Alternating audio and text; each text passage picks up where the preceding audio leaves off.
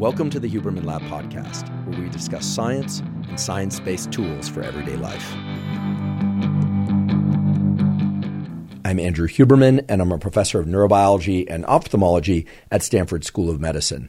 Today we are going to be discussing bipolar disorder, often called bipolar depression.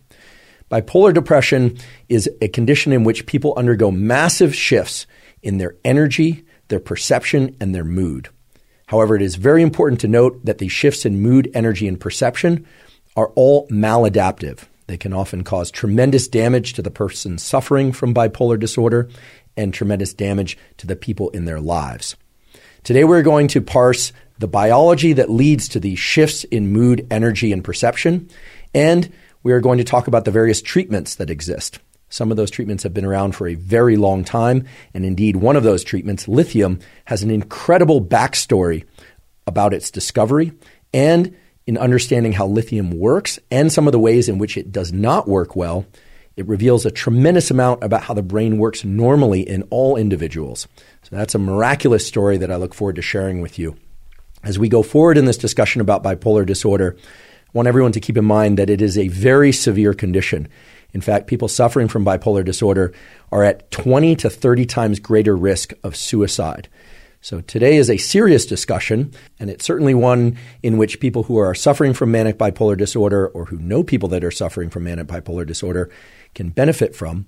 However, for those of you that might know people or who themselves suffer from major depression, we will also be talking about important treatment developments for major depression. Major depression is a very common thing for many people. In fact, most people will suffer from depression of some sort at some point in their life, although not necessarily a major depressive episode. And yet major depression is very common. As you'll soon learn, up to 20% of people will suffer from major depression. So today's discussion will encompass all of that, and it will also encompass basic brain mechanisms of neuroplasticity, the brain's ability to change in response to experience, both for good and for worse. And you'll learn a lot about the basic biology of how the brain regulates mood, energy, and perception. Before we dive into the discussion about manic bipolar disorder, I want to highlight some recent findings in an area totally separate from mental health that I think are really important for everyone to know about. This is a paper published in the journal Cell, which is a Cell Press journal, an excellent journal, in fact, one of the 3 apex journals. So for those of you that are curious, papers published in the journal Nature, Science, and Cell are considered the sort of Super Bowl, Stanley Cup, and NBA championships of publishing. And this paper, entitled An Inter-Organ Neural Circuit for Appetite Suppression, illustrates a very important principle that I think everyone should know about. And that's the principle of so-called parallel pathways. Parallel pathways, as the name suggests, are pathways. They could be neural pathways or hormonal pathways or otherwise that operate independently of one another to accomplish a common goal. And what this paper really shows is that there's a set of peptides in the body, and the peptide that I'm referring to today is called GLP-1, glucagon-like peptide 1, and some related peptides. I've talked about these on the podcast before for 2 reasons. First of all, I'm a big proponent and consumer of yerba mate. Yerba mate is a tea that can promote the release of glucagon-like peptide 1. And there are also new prescription drugs that are now hitting the market and for which there are really impressive clinical trials for diabetes and obesity that are essentially glucagon-like peptide 1 stimulators. So they stimulate the release of that, or they are in fact a synthetic version of glucagon-like peptide 1. What is glucagon-like peptide 1? It is a peptide, which is a small little protein that can dramatically suppress appetite. So that's why these drugs are being explored and are showing quite impressive results for things like treatment of type 2 diabetes and other forms of diabetes, as well as obesity. So they lead to weight loss. Now, in terms of the yerba mate stimulation of glucagon-like peptide 1, that's going to be a much lower amount of glucagon-like peptide 1 that's released from drinking yerba mate, as opposed to, say, taking a drug that stimulates GLP-1 or taking a drug that is GLP-1. Nonetheless, I should also point out that yerba mate comes in a bunch of different forms. There is some concern about certain smoky flavored forms of yerba mate being carcinogenic. So that's why I avoid those forms of yerba mate. But for me, yerba mate is one of the preferred sources of caffeine for me. I like the way it tastes. It does provide that sort of caffeine kick that I like to have early in the day for focus and for work and for exercise. And yet I actively avoid the smoked varieties of yerba mate because of the potential carcinogenic effects of the smoked varieties. Glucagon-like peptide 1, as I mentioned earlier, can suppress appetite, but what this paper shows is it does that by at least two mechanisms through parallel pathways. What this paper shows is that glucagon-like peptide 1 acts on receptors in the body in a portion of the nervous system called the enteric nervous system, E-N-T-E-R-I-C, enteric nervous system. This is a component of your nervous system that you don't really have control over. It's autonomic or automatic. GLP-1 binds to what are called intestinofugal enteric neurons. You don't need to know the name, but those neurons do two things. First of all, they cause some gut distension. So they actually make you feel full. This is incredible, right? A peptide, not actual physical food, but a peptide that stimulates neurons that cause changes in the so-called mechanoreceptors of the gut, of the enteric nervous system, and make people feel full. So it can lead to actually mild, or I suppose if levels of GLP-1 are very high, to major gut distension. Okay, I think that the levels of GLP-1 that would come from drinking yerba mate and hopefully from appropriate dosaging of the synthetic forms of GLP-1 or drugs that stimulate GLP-1 would cause mild, not major gut distension, because major gut distension would be uncomfortable.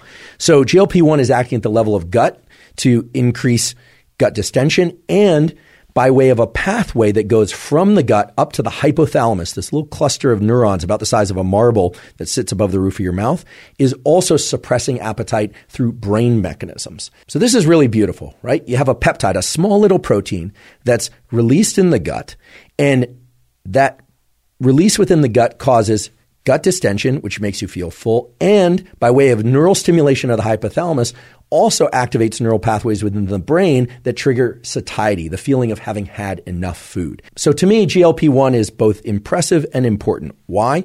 Because this recent category of drugs that's now hitting the market seems to adjust obesity or can help people with weight loss in order to help their health. And it's doing so by at least two mechanisms. One is within the brain and the other is within the gut and communication through the so-called gut-brain axis. Because again, these enteric neurons are communicating to the brain, the hypothalamus, by way of this, what's called the sympathogastrospinal reticular hypothalamic pathway. You absolutely do not need to know all of that. That's a mouthful. That's enough to make your mouth feel distended. But at the same time, things like yerba mate, and I'm sure there are other compounds out there as well, but certainly yerba mate can stimulate the release of GLP-1. So for those of you that are looking for some mild appetite suppression and want to accomplish that while also ingesting caffeine, yerba mate might be a good option for that. And just know that it's operating through two mechanisms: on the body through mild gut distension to make you feel full, and on the brain to increase satiety or make you feel less hungry. And then for everybody, not just those that are interested in appetite suppression, I think it's important to understand that these parallel pathways are fundamental to how we are organized. Another good example of this would be when we are excited by something, positive or negative, so it could be stressful or we're positively aroused, there is a parallel activation of epinephrine, adrenaline, both from your adrenals and from an area in the brain called the locus ceruleus. So again and again, we see this in biology and in neuroscience, that your brain and your body are acting in concert. They're acting together through mechanisms that either are independent, so separately in the brain and separately in the body, but directed towards a common goal, or through communication between brain and body. And almost always that communication is going to be bidirectional, body to brain and brain to body. So I think these results are really interesting and really important for sake of weight loss, for sake of appetite suppression, and just generally for the way that they illustrate this very important theme of the way that we are constructed at a biological level, which is parallel pathways. Before we begin, I'd like to emphasize that this podcast is separate from my teaching and research roles at Stanford. It is, however, part of my desire and effort to bring zero cost to consumer information about science and science-related tools to the general public. In keeping with that theme, I'd like to thank the sponsors of today's podcast. Our first sponsor is Athletic Greens. Athletic Greens is an all-in-one vitamin mineral probiotic drink. I've been taking Athletic Greens since 2012, so I'm delighted that they're sponsoring the podcast. The reason I started taking Athletic Greens and the reason I still take Athletic Greens once or twice a day is that it helps me cover all of my basic nutritional needs. It makes up for any deficiencies that I might have. In addition, it has probiotics, which are vital for microbiome health. I've done a couple of episodes now on the so-called gut microbiome and the ways in which the microbiome interacts with your immune system, with your brain to regulate mood. and essentially with every biological system relevant to health throughout your brain and body. With Athletic Greens, I get the vitamins I need, the minerals I need, and the probiotics to support my microbiome. If you'd like to try Athletic Greens, you can go to athleticgreens.com/Huberman and claim a special offer. They'll give you 5 free travel packs, plus a year's supply of vitamin D3 K2. There are a ton of data now showing that vitamin D3 is essential for various aspects of our brain and body health. Even if we're getting a lot of sunshine, many of us are still deficient in vitamin D3. And K2 is also important because it regulates things like cardiovascular function, calcium in the body, and so on. Again, go to athleticgreens.com/Huberman to claim the special offer of the 5 free travel packs and the year supply of vitamin D3 K2. Today's episode is also brought to us by Element. Element is an electrolyte drink that has everything you need and nothing you don't. That means the exact ratios of electrolytes are in Element, and those are sodium, magnesium, and potassium, but it has no sugar. I've talked many times before on this podcast about the key role of hydration and electrolytes for nerve cell function, neuron function, as well as the function of all the cells and all the tissues and organ systems of the body. If we have sodium, magnesium, and potassium present in the proper ratios, all of those cells function properly and all our bodily systems can be optimized. If the electrolytes are not present and if hydration is low, we simply can't think as well as we would otherwise. Our mood is off, hormone systems go off, our ability to get into physical action, to engage in endurance and strength and all sorts of other things is diminished. So with Element, you can make sure that you're staying on top of your hydration and that you're getting the proper ratios of electrolytes. If you'd like to try Element, you can go to DrinkElement, that's LMNT.com/Huberman, and you'll get a free Element sample pack with your purchase. They're all delicious. So again, if you want to try Element, you can go to LMNT.com/Huberman. Today's episode is also brought to us by Waking Up. Waking Up is a meditation app that includes hundreds of meditation programs, mindfulness trainings, yoga nidra sessions, and NSDR, non-sleep deep rest protocols. I started using the Waking Up app a few years ago because even though I've been doing regular meditation since my teens, and I started doing yoga nidra about a decade ago, my dad mentioned to me that he had found an app, turned out to be the Waking Up app, which could teach you meditations of different durations and that had a lot of different types of meditations to place the brain and body into different states, and that he liked it very much. So I gave the Waking Up app a try, and I too found it to be extremely useful because sometimes I only have a few minutes to meditate, other times I have longer to meditate. And indeed, I love the fact that I can explore different types of meditation to bring about different levels of understanding about consciousness, but also to place my brain and body into lots of different kinds of states depending on which meditation I do. I also love that the Waking Up app has lots of different types of yoga nidra sessions. For those of you who don't know, yoga nidra is a process of lying very still but keeping an active mind. It's very different than most meditations, and there's excellent scientific data to show that yoga nidra and something similar to it, called non-sleep deep rest or NSDR, can greatly restore levels of cognitive and physical energy, even with just a short 10-minute session. If you'd like to try the Waking Up app, you can go to wakingup.com/Huberman and access a free 30-day trial. Again, that's wakingup.com/Huberman to access a free 30-day trial. Let's talk about bipolar disorder. And today I'm going to refer to bipolar disorder interchangeably with bipolar depression. Although, as you will soon learn, not everyone with bipolar disorder necessarily goes through highs and lows.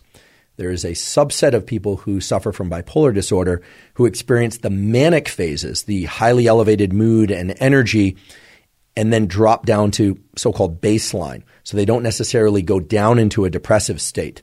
They often will return to a somewhat normal state. In fact, we will talk about the percentage of time that people with bipolar disorder tend to be symptom-free, manic, or depressed in the context of the different categories of bipolar disorder. But as we wade into this topic that is bipolar disorder, I just want to give you a little bit of the background statistics to anchor us in just how serious and prevalent bipolar disorder is. So bipolar disorder impacts about 1% of people. That might seem like a small percentage, but if you think about a room of 100 people, that means that at least one of them is very likely to have bipolar disorder.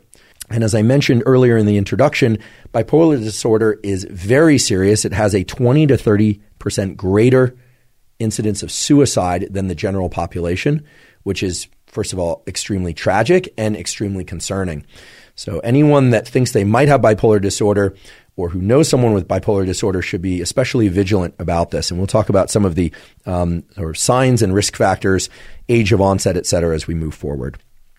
So 1% of people have bipolar disorder. The typical age of onset is anywhere from 20 to 25 years old, although it can be much earlier. And the earlier the onset of a bipolar episode, which we will define in a few minutes, the earlier the onset of that episode, the higher likelihood that the bipolar disorder is going to be a stable feature of that person's psychology going forward. And yet, I also want to point out that there are some very good treatments for bipolar disorder that those people could still benefit from. There are basically two kinds of bipolar disorder, referred to as bipolar 1 and bipolar 2. So let's just talk about bipolar 1 first. Bipolar 1 is characterized by a fairly extended period of mania. What is mania? Mania is a period of very elevated mood, energy, distractibility, impulsivity, and some other symptomology that we'll talk about going forward. But this manic episode is extreme. This is a condition in which the energy lift, the mood lift, and the sort of impulsivity and actions and words of the person suffering from manic bipolar disorder are very noticeable and very extreme.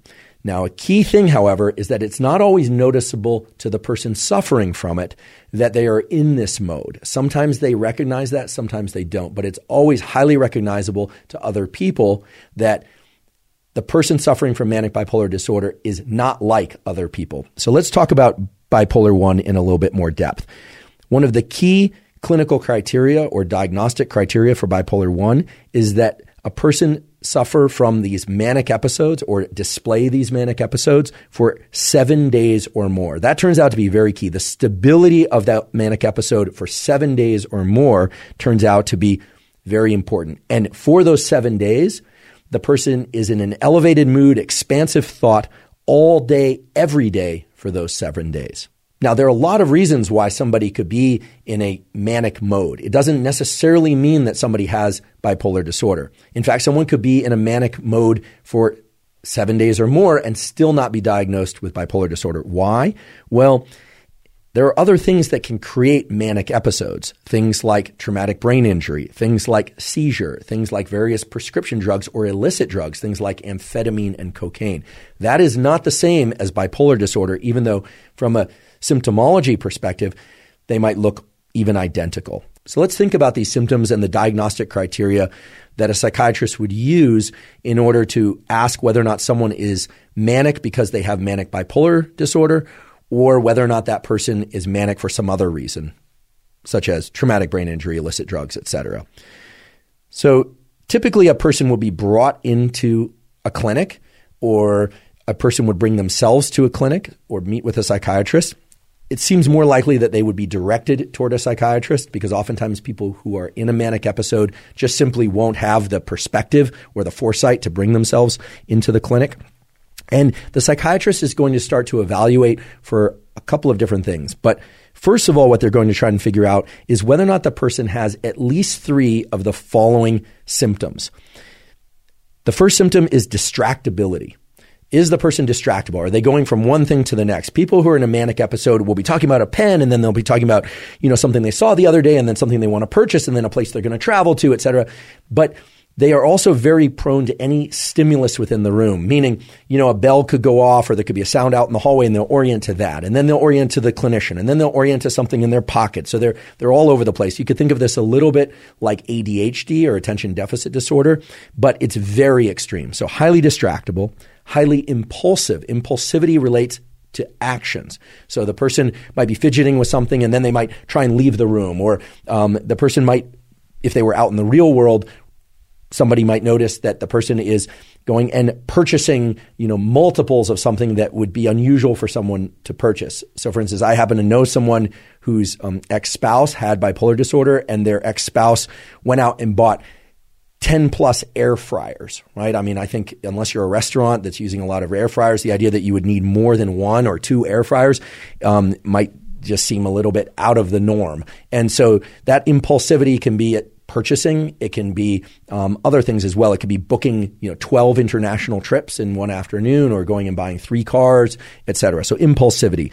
The other is grandiosity. People who have manic bipolar disorder, who are in a manic episode, will often display words of or actions of grandiosity. And keep in mind, these are not lies in the sense that the person isn't lying in order to try and pull one over on anybody. These are actual beliefs that the person comes to have about their grandiose position in the world, or grandiose opportunities or potential in the world. Typical forms of grandiosity in manic episodes would be that the person suddenly decides that they are going to win a Pulitzer Prize. They are the person selected to win a Pulitzer Prize. They're going to write a novel that afternoon, and they're going to win a Pulitzer Prize that year, which is more or less a delusion of grandeur, right? The idea that someone could do that in one afternoon, I suppose it is possible in the realm of all possibilities, but it's extremely unlikely. Other forms of grandiosity that often present themselves in people suffering from a manic episode will be that they're going to run for president, or that they are the person that they believe is selected by the citizens of a given country or by the universe to be the president of that country, or to be president of the universe, right? It sounds ridiculous, but those sorts of delusions of grandiosity are one condition that often presents itself, or one set of symptoms that presents itself. Flight of ideas are also typical of manic episodes. So this is a little bit like distractibility, but this would be people talking extensively about one thing and then switching and talking extensively about something else. It would be as if I was doing this podcast talking about manic bipolar disorder and then suddenly switching to OCD, and then to deliberate cold exposure, and then to the role of sugar and its impact on the brain, et cetera. So essentially a random selection of the different topics that exist in science, all of which I happen to be very interested in and curious about. But just as we have episodes of the podcast that are about 1 or 2 topics, and we focus on those in a fairly narrow trench of discussion, somebody who has a flight of ideas would be jumping between categories and topics in a kind of pseudo-random way. So they might take off down a path of one thing and then switch to another without any transition, or with transitions that don't have any logical structure to them. The other aspect of manic bipolar disorder that often presents itself in the manic episodes are agitation. People feeling extremely physically agitated, so a lot of shaking and moving about.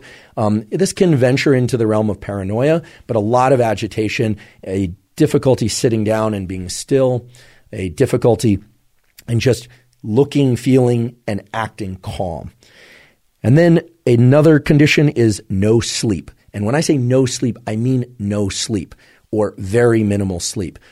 As incredible as it sounds, people who are in a manic episode can often go 7 days or more with zero sleep. And a key feature of this zero sleep is that they're not troubled by it. They're not thinking, oh, I'm suffering from insomnia and I really, really want to sleep. Sometimes that's the case, but more often than not, they are simply not sleeping. They're staying up 24 hours, then another 24 hours. It just continues for an entire week. Again, inconceivable to those of us that don't suffer from manic episodes.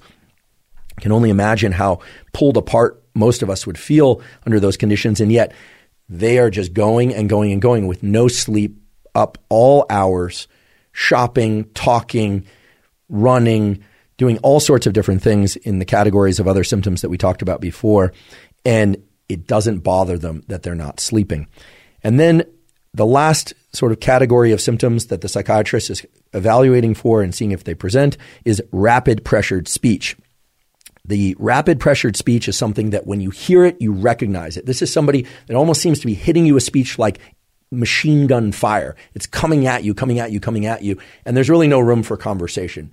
They're not offering any opportunity for a back and forth. Or if there is a back and forth, they might ask you how you feel about something. And then you start, well, and then they're going to hit you with another barrage or a paragraph of information or of just speech that's pseudo-random. So we've got distractibility, impulsivity, grandiosity, flight of ideas, agitation, no sleep, and rapid pressured speech. For someone to be diagnosed as in a manic episode, they do not have to be engaging in or displaying all of those symptoms. They do, however, need to present at least 3 of those symptoms, and then in order to meet the condition of bipolar 1, they have to be presenting those 3 symptoms for at least 7 days. It could be longer, but at least 7 days. Now, this seems pretty straightforward, right? At one level, the way that I describe this and the way that it exists in the clinical literature, you could think, well, this should be pretty easy to diagnose. And yet there's a complication there or a challenge there because the psychiatrist, again, has to determine that these manic episodes are not due to something other than bipolar disorder. For instance, again, it could be TBI, traumatic brain injury. It could be seizures or meds or other sorts of drugs. Corticosteroids, which are often prescribed for a number of immune conditions or for wound healing, can also cause manic episodes. So they have to determine that everything that's happening meets the criteria I described before, 3 out of 7 of these symptom categories for 7 days or more, and that it can't be better explained by something else going on in that person's life or immediate medical history.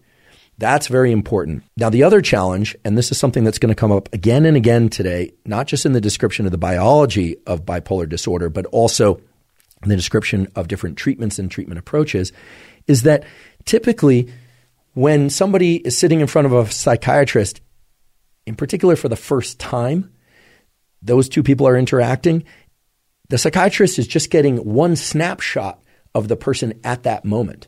Right? So the person could be on day 1 of a manic episode. The person might be on day 6 of a manic episode. The person could be transitioning out of a manic episode. Or the person could be suffering from a combination of manic episode where because of the impulsivity of bipolar disorder, they went out and used illicit drugs. They also used cocaine. So the psychiatrist has a serious challenge. The psychiatrist has to determine based on a conversation, right? This isn't a blood test. This isn't a measurement that you can take on a scale or with a biomarker. They have to use language, a conversation with somebody who, by all accounts, is pretty impaired at conversation to determine whether or not they're suffering from a manic episode that is the consequence of bipolar disorder.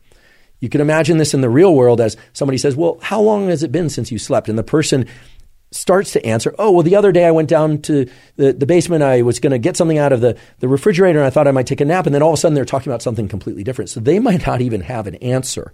So the psychiatrist has to be a really good detective, a benevolent detective, but a detective nonetheless, in determining whether or not these symptoms have existed for 7 days or more and whether or not they meet at least 3, it could be more, but at least 3 of the criteria of symptom categories I talked about before. Now, assuming that they do, assuming that the patient meets those criteria, they are likely to be diagnosed with bipolar 1.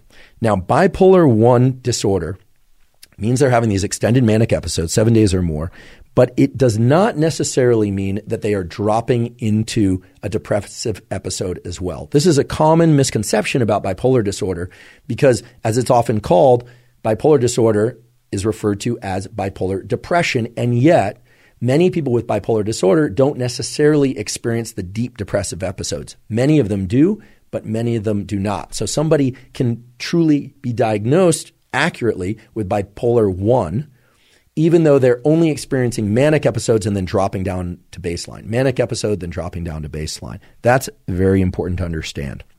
Now, the second category of bipolar disorder is bipolar 2. So BP2, or bipolar disorder 2, is somewhat different than bipolar disorder 1. First of all, it's characterized most often by the presence of both manic episodes, mania, and depressive episodes, or what's referred to as hypomania. Now, anytime in biology or in medicine you hear hypo, it's the opposite of hyper. Okay, so we've got normal, hyper, and hypo. Hypomania is a somewhat suppressed level of mania. So this is not going to be as extreme as the mania that we typically think of. And yet, the hypo can be due to the duration, not the intensity of mania. That's right. Hypomania can mean a lessened intensity of mania, but it can also be used to refer to a shorter duration of mania. And in fact, that's one of the key criteria for bipolar 2. Bipolar 2 is often diagnosed on the basis of the presence of manic episodes that are lasting 4 days or even less. So someone with BP2 might have 4 days of this increased energy, goal-directed activity. They're irritable, they're euphoric, they're not sleeping, etc., but it's only lasting for about 4 days. Or they could be having longer extended periods of mania, but they are hypomanic episodes. They're not quite as intense. So the pressured speech isn't quite as pressured. The impulsivity isn't quite as severe, et cetera, et cetera. The other aspect of bipolar 2 is one that I mentioned briefly a moment ago, which is that it's often associated with the drops into the depressive episodes. So people are going from manic episodes for 4 days or less, then they're dropping into a depression, going back to normal, manic again. I do want to point out, however, that people who have bipolar 1 can indeed go from manic episodes to severe, what we call major depression. So they can oscillate like a sine wave, really high highs, really low lows. And very important to understand in terms of understanding both bipolar 1 and bipolar 2 is that it's not always a sine wave. This is really important, and it's something that, frankly, I did not know until I started researching this episode and talking to some psychiatrists. I should mention I've talked to several board-certified psychiatrists in preparation for this episode. I'll give some references to them, and in fact, some of them are going to be coming on the podcast as guests in the future for a more in-depth discussion about bipolar and other psychiatric disorders. But all the psychiatrists I spoke to confirmed what the other was saying, which was that the way that bipolar disorder can present can vary tremendously between individuals. One person might go from very high highs that last 7 days or more to very low lows, bouts of depression, major depression that can last 2 weeks or more. Other people are rapid cycling by way of 3 days manic, 3 days normal, 3 days manic, and then dropping into 3 days depression. So you want to erase that picture in your mind that manic bipolar disorder is this sine wave, this cycling up and down between mania and depression. It can take a lot of different forms. And again, this is a serious challenge for the psychiatrist to diagnose people because of that fact that they're only getting a snapshot of the person unless they've known them for some time and are working with them for some time. But this is also especially important for those of you that either have bipolar depression or suspect that you might, or that know someone with bipolar depression or suspect somebody might have bipolar depression, aka bipolar disorder. Because if you're noticing that somebody is very manic and then normal, well, that's a very different picture than somebody who's going from very manic to very deep bouts of depression. The very manic to deep bouts of depression is easier to recognize because of the extremes of those highs and lows. Now, this might seem somewhat obvious to all of you as I describe it, and yet it's very important as frankly, a citizen of the planet who knows other human beings to keep an eye out for these manic episodes because, again, whether or not it's 4 days or less or whether or not it's 7 days or more, these manic episodes really are the defining criteria of bipolar disorder, aka bipolar depression. There are a couple other key features about bipolar 1 and bipolar 2 that can allow us to get better insight into whether or not somebody has bipolar 1 or bipolar 2. And that's the percentage of time that people with bipolar 1 versus bipolar 2 spend in a manic state, a depressed state, or a symptom-free state. And this is also important to discuss because it turns out that people with genuine diagnosed bipolar 1 or bipolar 2 are often symptom-free, which again can make it difficult for us as people that know them or for people that are treating people with bipolar disorder to identify whether or not somebody is in a manic episode or a depressive episode or whether or not they are headed into a manic or depressive episode. So the numbers on this have been studied. It's from a paper, actually 2 papers, first author Judd, J-U-D-D et al., published some years ago, 20 years ago, but the data hold up really nicely over time. These were both published in Journal of the American Medical Association Psychiatry, so JAMA Psychiatry is a superb journal. And basically people who have bipolar 1 on average spend about 50%, it's actually 53% was the number that was eventually converged upon, but about 50% of their time is symptom-free. That's interesting, right? Somebody who has genuine bipolar 1 disorder can spend as much as half of their life symptom-free, sleeping normally, speaking normally, etc.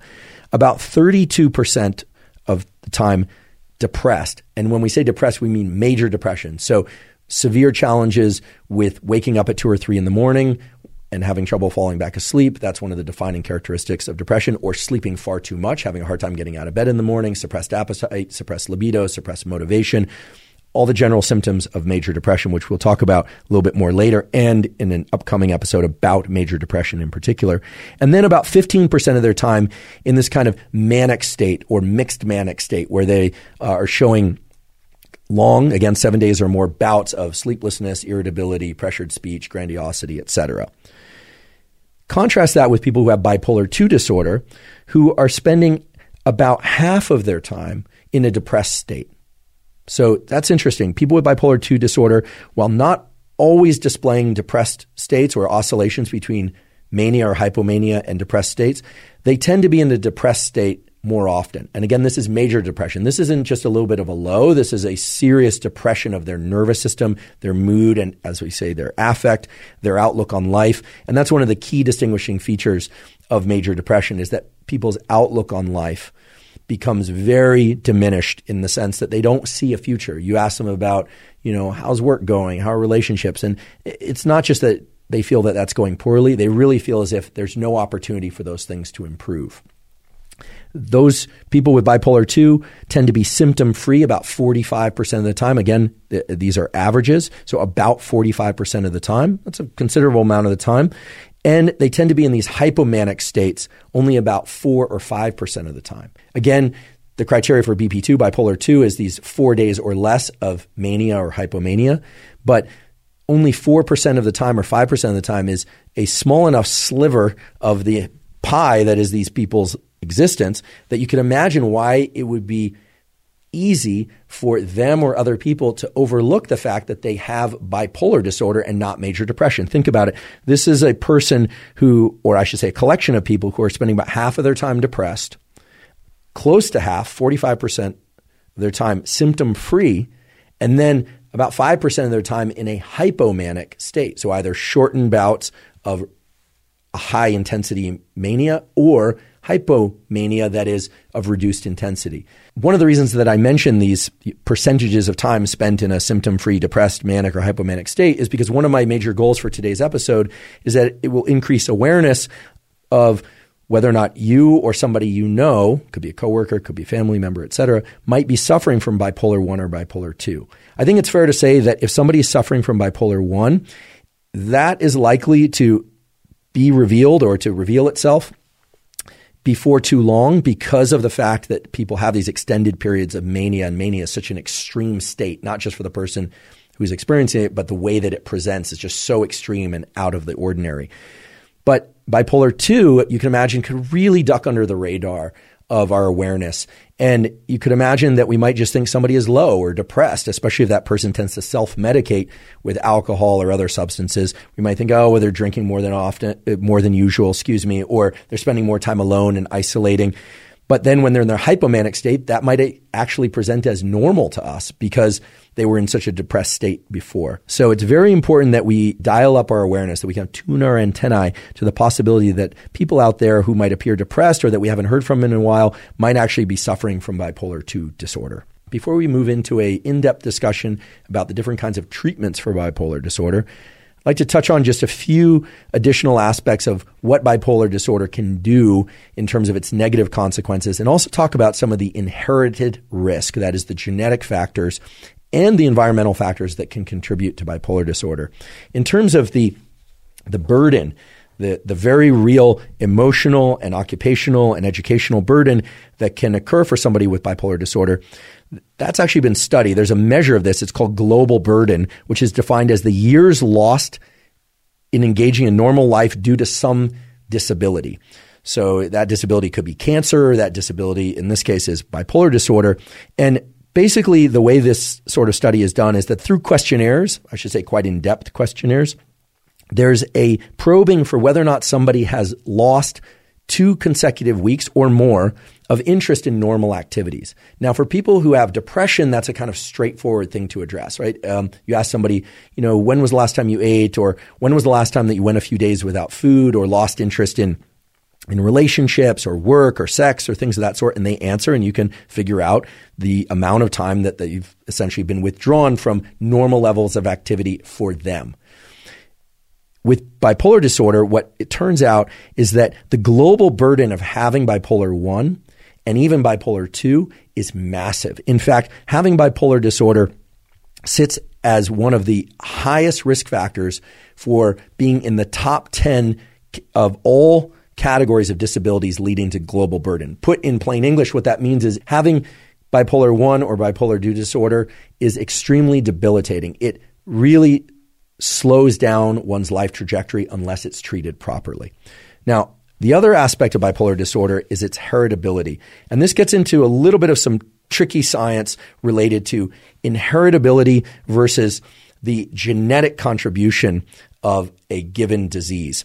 So that might sound like the same thing. You think, okay, genes relate to heritability, heritability relates to genes. But of course, everything about the way that our nervous system works and functions and expresses itself, healthy or otherwise, is an interaction between our genes and our environment. And so typically the way these studies are done is you address what is the risk of somebody having a given condition in the general population. We talked about that before. Bipolar disorder is a 1% of the world's population. Compare that to people who have only major depression. So this would be repeated bouts of 2 weeks or more of serious depression, not just low mood or something due to a life loss, but major depression, which is 10 to 17% of people have major depression. Okay, they suffer from major depressive disorder compared to bipolar disorder, which again is 1%.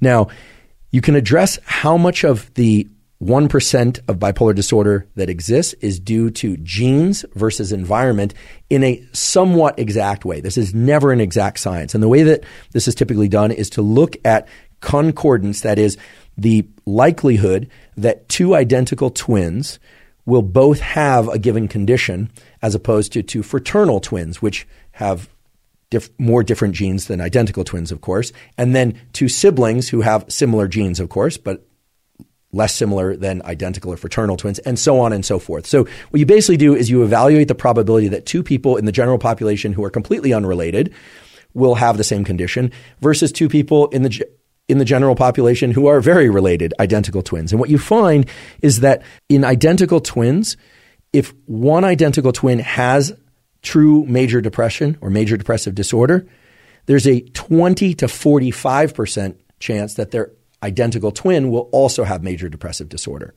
Now that tells you right there that it can't all be genes. That is not a gene for major depression per se, or if it is a gene that, or a collection of genes, that those genes are also subject to environmental influences, either prenatal within the womb or after children are born. Now, the large range there of 20 to 45% could be due to any number of things. It could be experimental, meaning the techniques that were used in experiments. It could be due to regional differences, right? In one part of the world versus another. There are a lot of different factors. Right now, we probably shouldn't delve into all that. At some point, we'll probably do an episode all about the genetics of nervous system heritability and heritability of features and mental health, et cetera. But we can compare major depression and the heritability or the genetic concordance between identical twins in major depression and bipolar disorder and ask if one twin of an identical twin pair has bipolar depression, what is the likelihood that the other twin will have it? And it turns out that number is much higher. It's 40 to 70% likelihood or probability that if one twin has bipolar disorder, that their identical twin will also have bipolar disorder. So again, the total incidence of bipolar disorder in the general population is much lower than it is for major depression. It's 1% for bipolar versus 10 to 17% for major depression. But the genetic component is much higher, 40 to 70% for bipolar disorder versus 20 to 45% for major depression. I know I'm throwing a lot of numbers out there, but basically what this means is that researchers have been able to take those numbers and filter them through a number of different risk factors that are related to early development, ask questions like if two twins were raised separately or together or in one part of the world versus another, or had a two-parent household versus one-parent household, evaluate a lot of different variables. What they were able to discover, and this has been shown again and again, is that the genetic contribution to bipolar disorder is very, very high. That is, the heritability of bipolar disorder is 85%. Okay, so again, I want to be really clear what this means. The total occurrence in the general population, fairly low. Still serious, 1%, but fairly low compared to other things like major depression. However, if someone has bipolar disorder, it's very likely that they inherited some gene or sets of genes, or more accurately, a susceptibility within their genes to environmental influences that can trigger bipolar disorder. There are a lot of different ways to discuss and to conceptualize heritability, so I want to be very careful with the way that I'm wording this. What this means is that people with bipolar disorder very likely have a gene, or more typically, it's going to be a set of genes that creates a susceptibility for bipolar disorder to present itself. Now, what environmental factors trigger or increase that susceptibility is not entirely clear. This always seems to center back onto the same sets of things like early life stress, trauma, et cetera. Certainly, those are going to exacerbate the likelihood that someone who has a genetic propensity for bipolar disorder will express that bipolar disorder in its full array of symptomology. But 85%, while very, very high, is not 100%. Again, 85%, while a very high number for heritability, is not 100%. What that means is that there is no single gene or identified gene cluster for bipolar disorder. The reason I keep drilling into this over and over is that I think we can confidently say that if someone has bipolar disorder, that there was something in their genetic lineage that led to that, or that very likely led to that.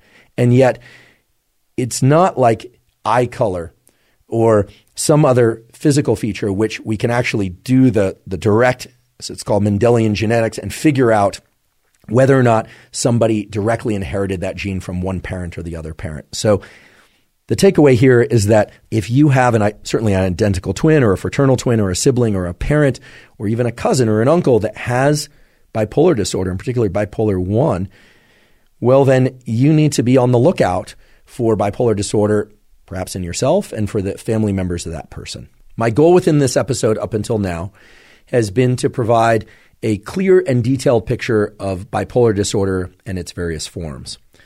Before we start to talk about treatments for bipolar disorder and some of the neural circuit basis for bipolar disorder, I want to make sure that I distinguish bipolar disorder from borderline personality disorder.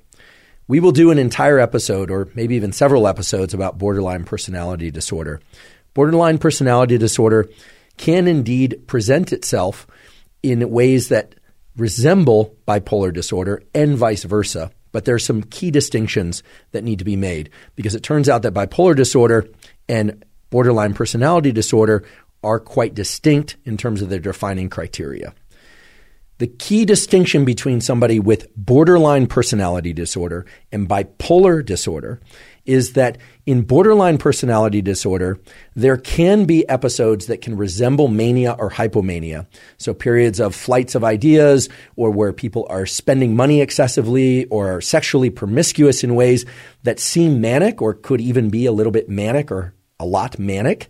And yet, more often than not, there is an environmental trigger for those manic episodes. That is distinctly different from bipolar disorder, where the person will have manic episodes without any need for a trigger. There doesn't need to be a call from someone saying, hey, let's go on a vacation together, or, there's something coming up this Friday that's really exciting, or let's, enter a relationship together of one form or another. The person with bipolar disorder will have episodes of mania or episodes of major depression without any need for an external stimulus or environmental trigger. But the person with borderline personality disorder almost always, again, there's never an always in biology and psychiatry, but almost always is going to exhibit flights of mania or depressive episodes or other types of mood shifts that are dramatic and maladaptive in response to things that are coming in through the external environment or relationships of some kind. In fact, one of the defining characteristics of borderline personality disorder is this thing that's referred to as splitting. A good example of splitting in a person with borderline personality disorder is that they will feel that they absolutely adore you and want to spend all their time with you and just think the world of you. You can do no wrong. And in fact, they genuinely can feel that way and can genuinely think that way about you. And then for whatever reason, it could be a perception of something that you did or something that you said or suspicion that you're thinking something about them, they can suddenly shift or split their emotions and what's called move you from a good object or a can do no wrong object to a bad object. They'll suddenly decide that you are cheating on them, or that you are being mean to them, or that you're insulting them, or that something that you're doing is in violation to their self-worth, their well-being, et cetera. And that can send them down a pathway of being very angry, very depressed, et cetera. As I described the contour of a person with borderline personality disorder as somebody who splits very suddenly in response to some environmental trigger, real or perceived, there's the risk, of course, that it makes the person with borderline personality disorder sound like a bad person, that they're very volatile. And while they can be volatile, I want to be very careful to point out that the person with borderline personality disorder is also suffering in this context. So while those sorts of relationships with people with borderline personality disorder, whether or not they're romantic relationships or familial or coworkers, et cetera, can be very challenged, can be very high friction because of the good object, bad object shifts, et cetera. It's bidirectional, meaning the person with borderline personality disorder, as you can imagine, is also going through a lot of suffering. At one moment, they feel as if someone is wonderful and can do no wrong to them, and they want to be so strongly affiliated with them. And then in the next moment, they feel as if that person is attacking them through their actions or even through their non-actions. So again, we will return to borderline personality disorder in a separate episode. It's a serious disorder, both for the person that has it and for people around them. Fortunately, there are some emerging treatments that are showing promise. And it's a fairly common disorder, but it's important that we distinguish borderline personality disorder from bipolar disorder, mostly on the basis of this need for a trigger. Again, in bipolar disorder, there is no need for a trigger to create a manic episode or a major depressive episode. They just happen, or they can just happen. Whereas in borderline personality disorder, almost always there's an external trigger or a perception that something happened in the environment or that somebody is behaving a certain way that dramatically shifts the person with borderline personality disorder from one mode to the next. As we move into our discussion about the treatments for and neural circuits underlying bipolar disorder, I want to just nail down one more key point. This is a very brief point, but it's perhaps the most important point, which is the highs and lows, or we should say the highs, these manic episodes, and sometimes lows, because again, not everybody with bipolar disorder 1 or 2 suffers from depressive episodes. Sometimes yes, sometimes no. In particular, in bipolar 2, yes, but people with bipolar 1 can have extreme manic episodes and then just return to normal, as you recall. Well, those extreme lows and or extreme highs of people with bipolar disorder impact their lives in very negative ways. This is essential. And it's something that we're going to return to a little bit later when we talk about the relationship between bipolar disorder and creativity, because it turns out that there's a quite strong association there, one that would almost lead you to believe that being bipolar can be beneficial in certain contexts. And yet, on whole, having bipolar disorder is extremely detrimental and challenging to the person suffering from it. And it's something that we want to keep in mind as we think about treatments and the underlying biology. Now I'd like to talk about some of the treatments for bipolar disorder. And in the discussion of those treatments, there's an absolutely incredible history of the discovery of one particular treatment that still shows great success in many patients, although some people can't take it for reasons that we'll talk about. And in the description of the discovery of this treatment for bipolar disorder, it also reveals to us that sometimes treatments come to the profession of medicine and through science in ways that precede the discovery of the underlying biology. That's right. Every once in a while, someone will discover a treatment for a disease without any understanding about the underlying biological basis of that disease. And in fact, that is the case for bipolar disorder. And the treatment that we are referring to is lithium. Lithium, as some of you know, is on the periodic table of elements. It is indeed a naturally occurring substance. It actually arrived on Earth by way of stardust. Yes, we are talking about stardust on this podcast. But if you'd like to learn more about the origins of lithium and how lithium arrived here on Earth for its discovery and applications in psychiatry, there's a beautiful talk that exists on YouTube, and we'll provide a link to this in the show note captions, that describes the history of lithium in terms of its interplanetary travels and arrival on Earth. This is a talk delivered by a physicist who's expert in quantum mechanics and is expert in lithium. And it's a just wonderful talk that I can refer you to. Less on the biology in that talk, but certainly a lot about lithium as an element. So for those of you nerds like me that love to know how things came to be here on the planet in one form or another, I'll encourage you to take a brief listen to that talk. We are going to discuss lithium in the context of its applications for treatment of bipolar disorder. And the discovery of lithium as a treatment for bipolar disorder is truly a miraculous story that I think everyone should know. The key player in this story is a physician by the last name Cade. He was an Australian physician, and Cade has a very interesting story in his own right. Cade was an Australian psychiatrist who also was a soldier, and during World War II, after the fall of Singapore to Japan, he became a prisoner of war. And he was a prisoner of war from 1942 until 1945. So he had some time for observation. And during his imprisonment, he observed some of his fellow inmates as going through pretty wild vacillations in mood and energy, essentially going from manic episodes to depressed episodes or from manic to normal episodes. And for one reason or another, we don't know why, because I couldn't find any report as to why he hypothesized this, but he hypothesized that there was some buildup of some chemical in these people's brains that then they would urinate out, and that urinating out of whatever chemical was in there would allow them to be more relaxed and not manic. In other words, Cade hypothesized that there's a buildup of a chemical in certain people's brains that makes them manic, and they urinate that chemical out. So eventually, he got out of this prison, as we mentioned, in 1945, and he started doing experiments in addition to seeing patients in his clinic. And what he did is he started to take urine from people who exhibited mania and urine from people who were not manic, and he took that urine and he would inject it into guinea pigs as an experimental model. And his general observation was that there was something in the urine that was indeed making the guinea pigs more manic if they were injected with urine from a manic patient, right? The exact measures that he was taking in these guinea pigs wasn't exactly clear. This is at a time or an era in science when you could just sort of report things a little bit more subjectively, although there were still numbers and statistics. It was a little bit more of like case studies and descriptions. But it turns out that even though that all seems a little bit loose, it led to some incredible and still important discoveries for psychiatric health. So what he figured out was that the urine from manic patients seemed to be more toxic for these guinea pigs. And he also knew that there are two toxic substances in urine, urea and uric acid. So he was able to separate the urea and uric acid from people with mania and patients that did not have mania.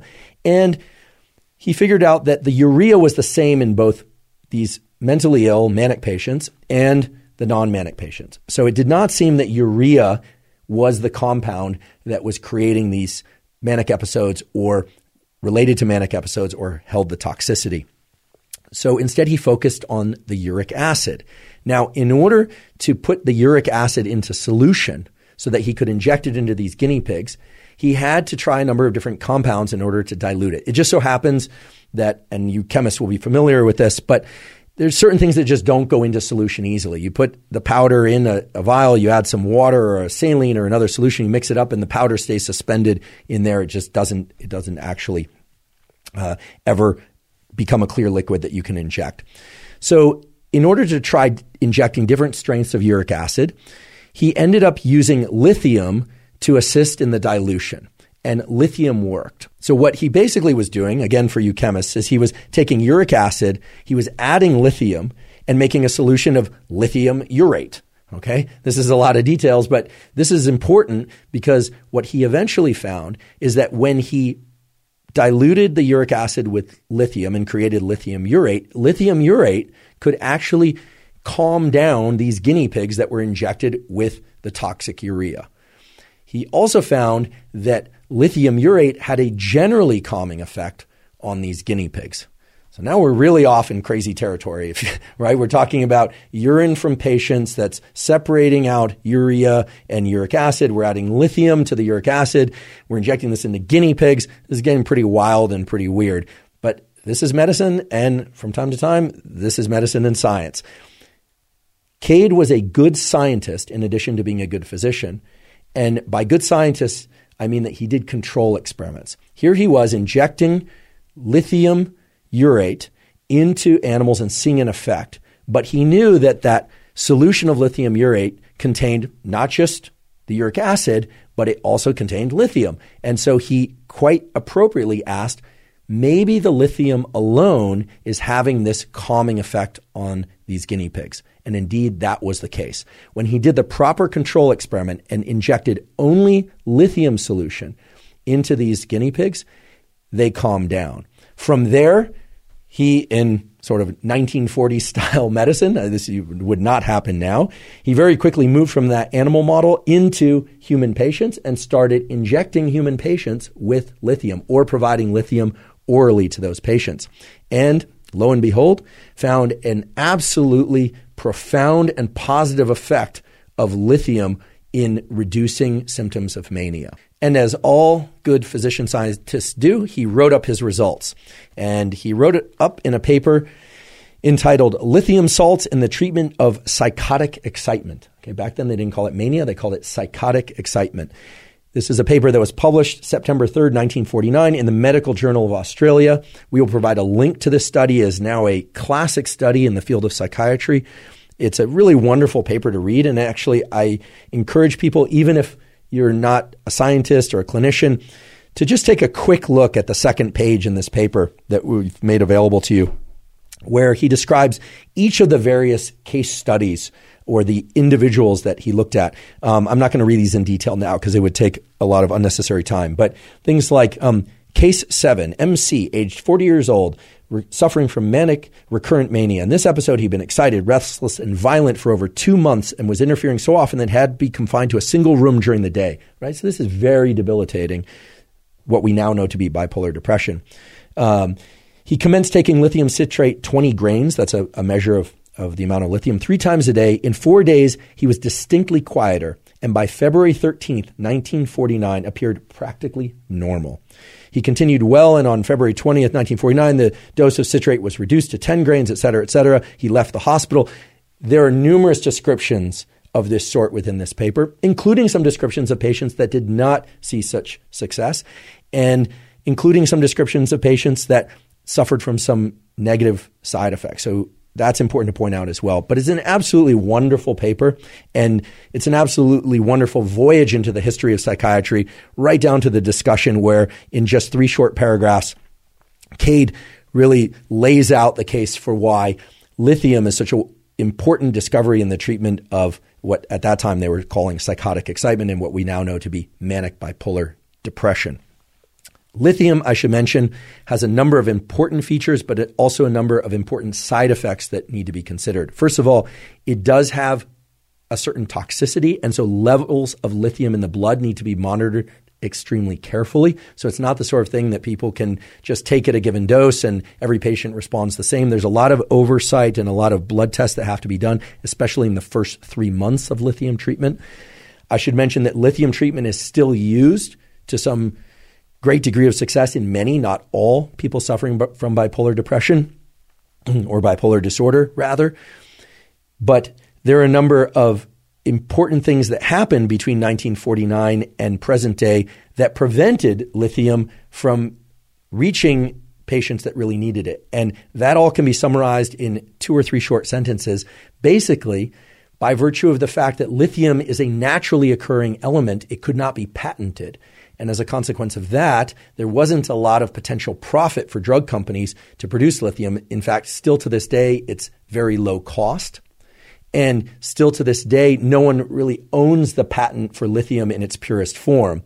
So that made it unattractive. It turns out that the FDA in the United States didn't allow lithium to be used as a treatment for manic bipolar disorder until 1970. So we're talking about a full 21 years from the publication of this paper by Cade in the Medical Journal of Australia, showing quite beautifully the great potential and use of lithium for quelling the symptoms of bipolar disorder until the first patients in the United States were starting to access lithium regularly. And nowadays, of course, lithium is available, but still not able to be patented because it's element number 3 on the periodic table. It's naturally occurring. It's not literally falling down from the stars as stardust and going into pill form, but rather it can be synthesized in laboratories, but it is available. It does show not only great potential in many patients, but great application in many patients despite its side effects. So lithium really stands as this kind of golden example of a treatment that works, at least in many individuals, prior to an understanding of the biological basis of the disease for which that treatment is needed. Now, with that said, scientists and clinicians have been quite rigorous in trying to understand why and how lithium works in order to understand the why and how of bipolar disorder. This is the way that proper medicine and science is done. Even if there's an excellent treatment for something, it's important to understand why that treatment works because, first of all, not everyone responds to that treatment. Second of all, scientists and physicians understand that just because we have one treatment that works, if it has any side effects at all, there is the possibility for better treatments. So it's not just about trying to bypass a drug that doesn't make much money for drug companies. I know a lot of people think in those terms. They think, oh, well, there's this continued search for better treatments for bipolar disorder, even though lithium works because lithium doesn't allow drug companies to make much money.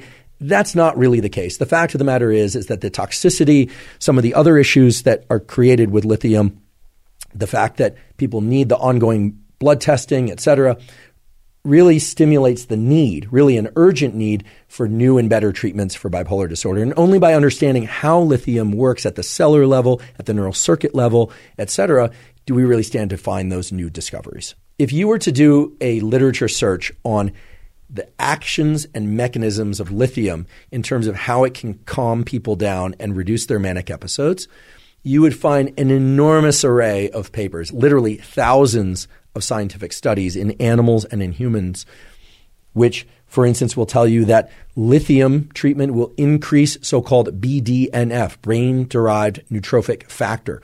BDNF is often talked about in the context of neuroplasticity, the brain and nervous system's ability to change in response to experience. And indeed, it does seem that ingesting lithium increases BDNF. BDNF is what we call permissive for neuroplasticity. It doesn't create specific changes in the brain, meaning it's not going to make your memory better or your coordination better or your emotional state better per se. What BDNF does is it permits the neurons, the nerve cells, and their connections in the brain to be more likely to change if the proper environmental conditions are met. That is, BDNF creates a kind of buoyancy to neuroplasticity. It opens the gates to neuroplasticity. So lithium does increase BDNF. We'll talk about why that's important in the context of the neural circuits involved with bipolar disorder in a few minutes. It also seems to be a potent anti-inflammatory. Now, inflammation is one of those words that's thrown around extensively nowadays, especially on social media and especially as it relates to any health condition. It's like inflammation always seems to be discussed in the context of inflammation being bad. But I do want to point out that inflammation is a natural adaptive response to physical injury to a cell or organ or tissue of any kind. Inflammation is the basis by which adaptations occur to exercise. So if, for instance, you were to weight train and use a heavier than normal weight, do a set to failure or create some little micro tears in the muscle that are healthy in the sense that they would create adaptations and make that muscle stronger, maybe even grow that muscle. There's an inflammatory response associated with that is critical to the positive adaptation. So inflammation isn't always bad, although excessive or, as we say, runaway inflammation is bad. Lithium seems to be able to suppress inflammation, and importantly, it can suppress inflammation in neural tissues and within the brain in particular. That is important, and we will return to that and why it's important in a little bit. The other thing about lithium is that lithium is neuroprotective. That is, it can prevent neurons from dying under certain conditions. Why would neurons die? Well, there are a lot of reasons why neurons can die. There can be a physical insult to the neurons. You can get hit really hard in the head. A bullet, God forbid, can enter the skull and kill neurons. There are a lot of reasons why neurons can die. Neuroprotection is a situation in which a neuron is given some sort of chemical or physical resiliency that allows it to suffer an insult and yet bounce back. So it's very similar to the way that we think about psychological resiliency. Neuroprotection is an ability for neurons to be better able to handle stress of different kinds, in particular excitotoxicity. There's a phenomenon in bipolar disorder and a lot of other psychiatric conditions in which hyperactivity of certain brain areas actually starts to kill off neurons. Hyperactivity doesn't always do this, but it turns out that if certain brain circuits are too active for too long, some of the chemicals associated with neuronal activity, things like calcium and neurotransmitters like glutamate, can actually kill the very neurons that are active. So it seems that lithium can prevent some of that neurotoxicity. Now, turns out to be particularly important for this discussion about bipolar disorder and the neural circuit basis of bipolar disorder, because if we are to take a step back and ask what's different in the brains of people with bipolar disorder, there are some very interesting answers that start to emerge. There are basically two main neural circuits that are present in normal individuals. And when I say normal, I say that respectfully to the people with bipolar disorder by referring to people who do not suffer from manic episodes or from manic depression. There are circuits that are present in people with bipolar disorder and in people that do not suffer from bipolar disorder. Both of those circuits do the same thing in both sets of individuals, and yet in people with bipolar disorder, there seems to be an atrophy or a removal of certain neural connections over time that leads to a situation in which people with bipolar disorder become very poor at registering their own internal state, in particular their emotional states and their somatic states. What we're referring to here is something called interoception. I've talked about this a little bit on the Huberman Lab podcast before, but there are two modes of perception. Perception, of course, is a attention to something that's happening in our environment or to us on or within our body.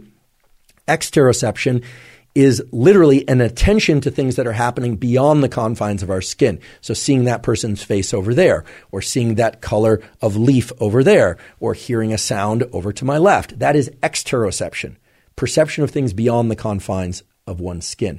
Then there's interoception, which is perception of things that are happening internally, like how full does my gut feel? How fast is my heart beating? Some people can measure that quite accurately just by thinking about it. Other people can't. How happy am I? How sad am I? How energetic am I? How lethargic am I? Et cetera, et cetera. So we are always existing in a balance between exteroception and interoception. But as it turns out, people with bipolar disorder over time, and especially into the second and third decade of having bipolar disorder, seem to have progressively diminished levels of interoception. And that very likely is important in their inability to register, for instance, that, wow, they are talking at an excessive rate, or they haven't slept in 5 or even 10 days, or they haven't eaten in a long period of time. This atrophy of neural circuits for interoception is starting to emerge as one of the defining neural circuit characteristics or underpinnings of bipolar. Now, I bridged to this conversation about neural circuits from the statement that lithium can protect against some of the neurotoxic effects of neural circuits being very active. Now, this can get a little bit complicated, but I promise I'm going to make it clear for any of you that are watching and or listening. The reality is that people with bipolar depression very likely have a hyperactivity, that is an increased level of activity in certain circuits within the brain early in the expression of their disease. And that typically, as I mentioned earlier, sets in around the early 20s, although sometimes that can be even earlier in the teens and so forth. But that hyperactivity, we think, leads to a toxicity, an excitotoxicity of certain elements of the neural circuits that are responsible for interoception. In other words, the overuse of certain circuits can lead to a diminishing, an atrophy, or even a death of certain elements within those circuits. And it appears that lithium, through its anti-inflammatory and neuroprotective effects, and through its ability to increase BDNF, very likely protects us against some of that atrophy of those circuits for interoception. So this isn't a case in which, people with bipolar have a neural circuit or lack a neural circuit, and people without bipolar are the opposite. This is a case in which everyone more or less starts out the same, but it seems that there's a hyperactivity of certain neural circuits in people with bipolar disorder that over time actually causes those circuits to diminish. Now, this is very important because some of the more recent longitudinal studies doing brain imaging on people with bipolar disorder and those without, and doing that over time in patients starting as early as their teens but into their 20s and 30s, reveals just that there can be hyperactivity of circuits early on, but then reduced activity of those very same circuits at a time 5 or 10 years later. Again, this speaks to the complicated nature of bipolar disorder and the complicated nature of psychiatry and linking specific psychiatric disorders to neural circuits in general.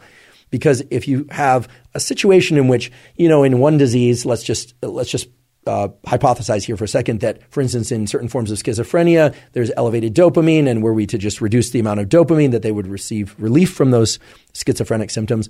Well, that's all pretty straightforward on the face of it. But in this situation with bipolar disorder, what we're talking about is hyperactivity, too much activity, leading to hypoactivity through death of those very circuits. And so now you can especially appreciate why when the patient shows up to the psychiatrist, or when the psychiatrist shows up to the patient in the total course of their disease, is going to be very important. And then layer on top of that the complexity of the fact that the very defining characteristic of bipolar disorder is that there are oscillations in mood. So now we need to think about treatments not just for the manic episodes, but also treatments for the depressive episodes. And that's in fact what psychiatrists do.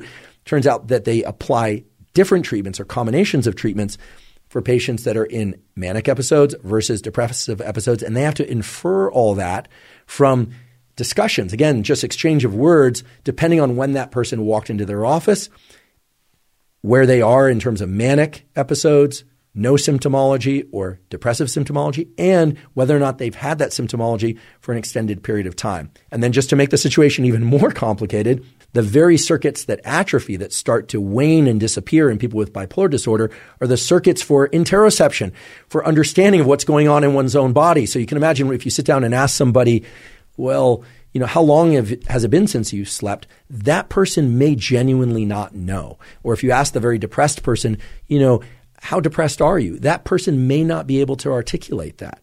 So fortunately, there are solutions to this. And the solution is that more often than not, the accurate understanding of whether or not someone has bipolar depression or not, and what stage of the illness they might be in or not, is going to depend on the reports of people around them and not the patient themselves. Hence, the importance of having a rather detailed and admittedly a rather intense discussion about the symptomology of bipolar disorder, so that you can have an understanding of the people around you and have an eye and an ear to whether or not those people might be suffering from bipolar, and if so, at what stage of the disease they might happen to be at. Now I'd like to talk a little bit more about what is known about the neural circuits that lead to the manic states, as well as the depressive states, but mainly the manic states of bipolar disorder. We already discussed the fact that interoception, registering of one's own internal emotions and bodily states, is diminished in people with bipolar disorder. But we haven't really talked about the neural circuits that are responsible for that lack of recognition.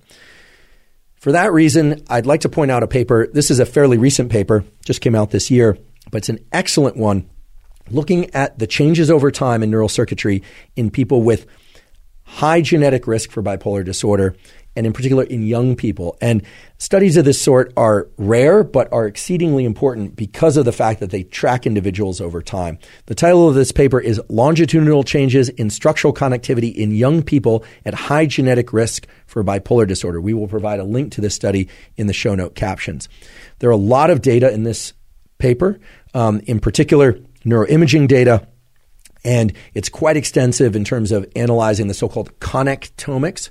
You've probably heard of genomics, which is the analysis of genes and their display in different individuals or different animals, et cetera. You have proteomics, which is the display of or the existence of different proteins. So omics is a big thing now in science. You kind of throw omics behind anything and it kind of becomes its own Wikipedia page, which means it becomes its own thing, so to speak. I say that only partially in jest. Nonetheless, connectomics is the analysis of connections between different neurons and neural circuit elements. And what this paper really showed by analyzing the connectomics of neural circuits in the brains of many different people with different categories of and onset of and severity of bipolar disorder, as well as controls in different age groups, et cetera, is that people who are of particularly high risk for having bipolar disorder or that have full-blown bipolar disorder have deficits and actually reductions in the amount of connectivity between what are called the parietal brain regions and the limbic system. Now, the limbic system I've talked about before on this podcast. If you're not familiar with it, I'll explain what it is in a moment. It's simply a collection of brain structures, not one brain structure, but a collection of brain structures that generally are responsible for shifting the overall state that we're in from states of more relaxed and calm to states of more alert and focused. The limbic system is intimately related to the so-called autonomic nervous system, which regulates our sleep-wake cycles and a number of other things like our digestion, etc., our level of hunger, and on and on. So the limbic system is really kind of like a volume control, or as nerd scientists like to say, a kind of gain control on the overall level or amplitude of alertness or calmness. In fact, if we're very, very calm, we are asleep, or even more calm, we can be in a coma. If we are very alert, we can be wide awake and ready to work and run, etc. Or if we are very, very, very alert by way of limbic autonomic interactions, well, then we can be in anxiety, we can be in full-blown panic attack, or we can be in mania. We can have so much energy that we feel like we don't need to sleep. And in fact, disruptions in this circuitry really seems to be what's going on in people who have bipolar disorder. Now, if disruptions in the circuitry are present in the limbic system, that doesn't necessarily mean that the limbic system is at fault, because the way that neural circuits work is that different brain areas are talking to one another through electrical chemical signaling, and they are regulating one another. And what this paper really tells us is that there are elements within the parietal lobe, which is a kind of a section of the brain that sits off to the side. It's not really off to the side, but in neuroanatomical nomenclature, the parietal lobe is connected in two ways, bidirectionally. So parietal lobe is connecting to limbic system, and limbic system is connecting to parietal lobe.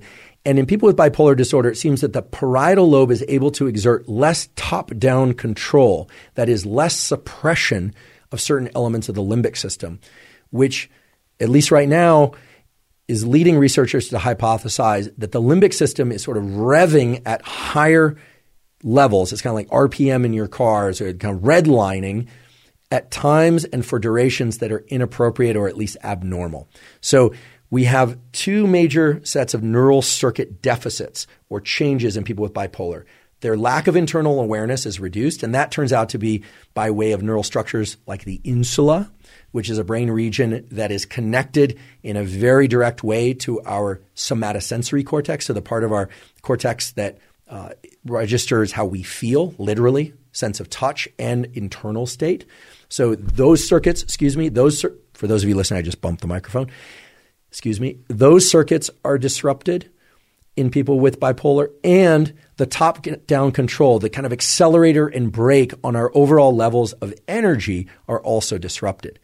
Now, that's all fine and good because, well, it's true, at least according to what the data at this point in time tell us. There may be new discoveries to come, but that all seems to be the case. But it doesn't tell us how to modulate or change that circuitry.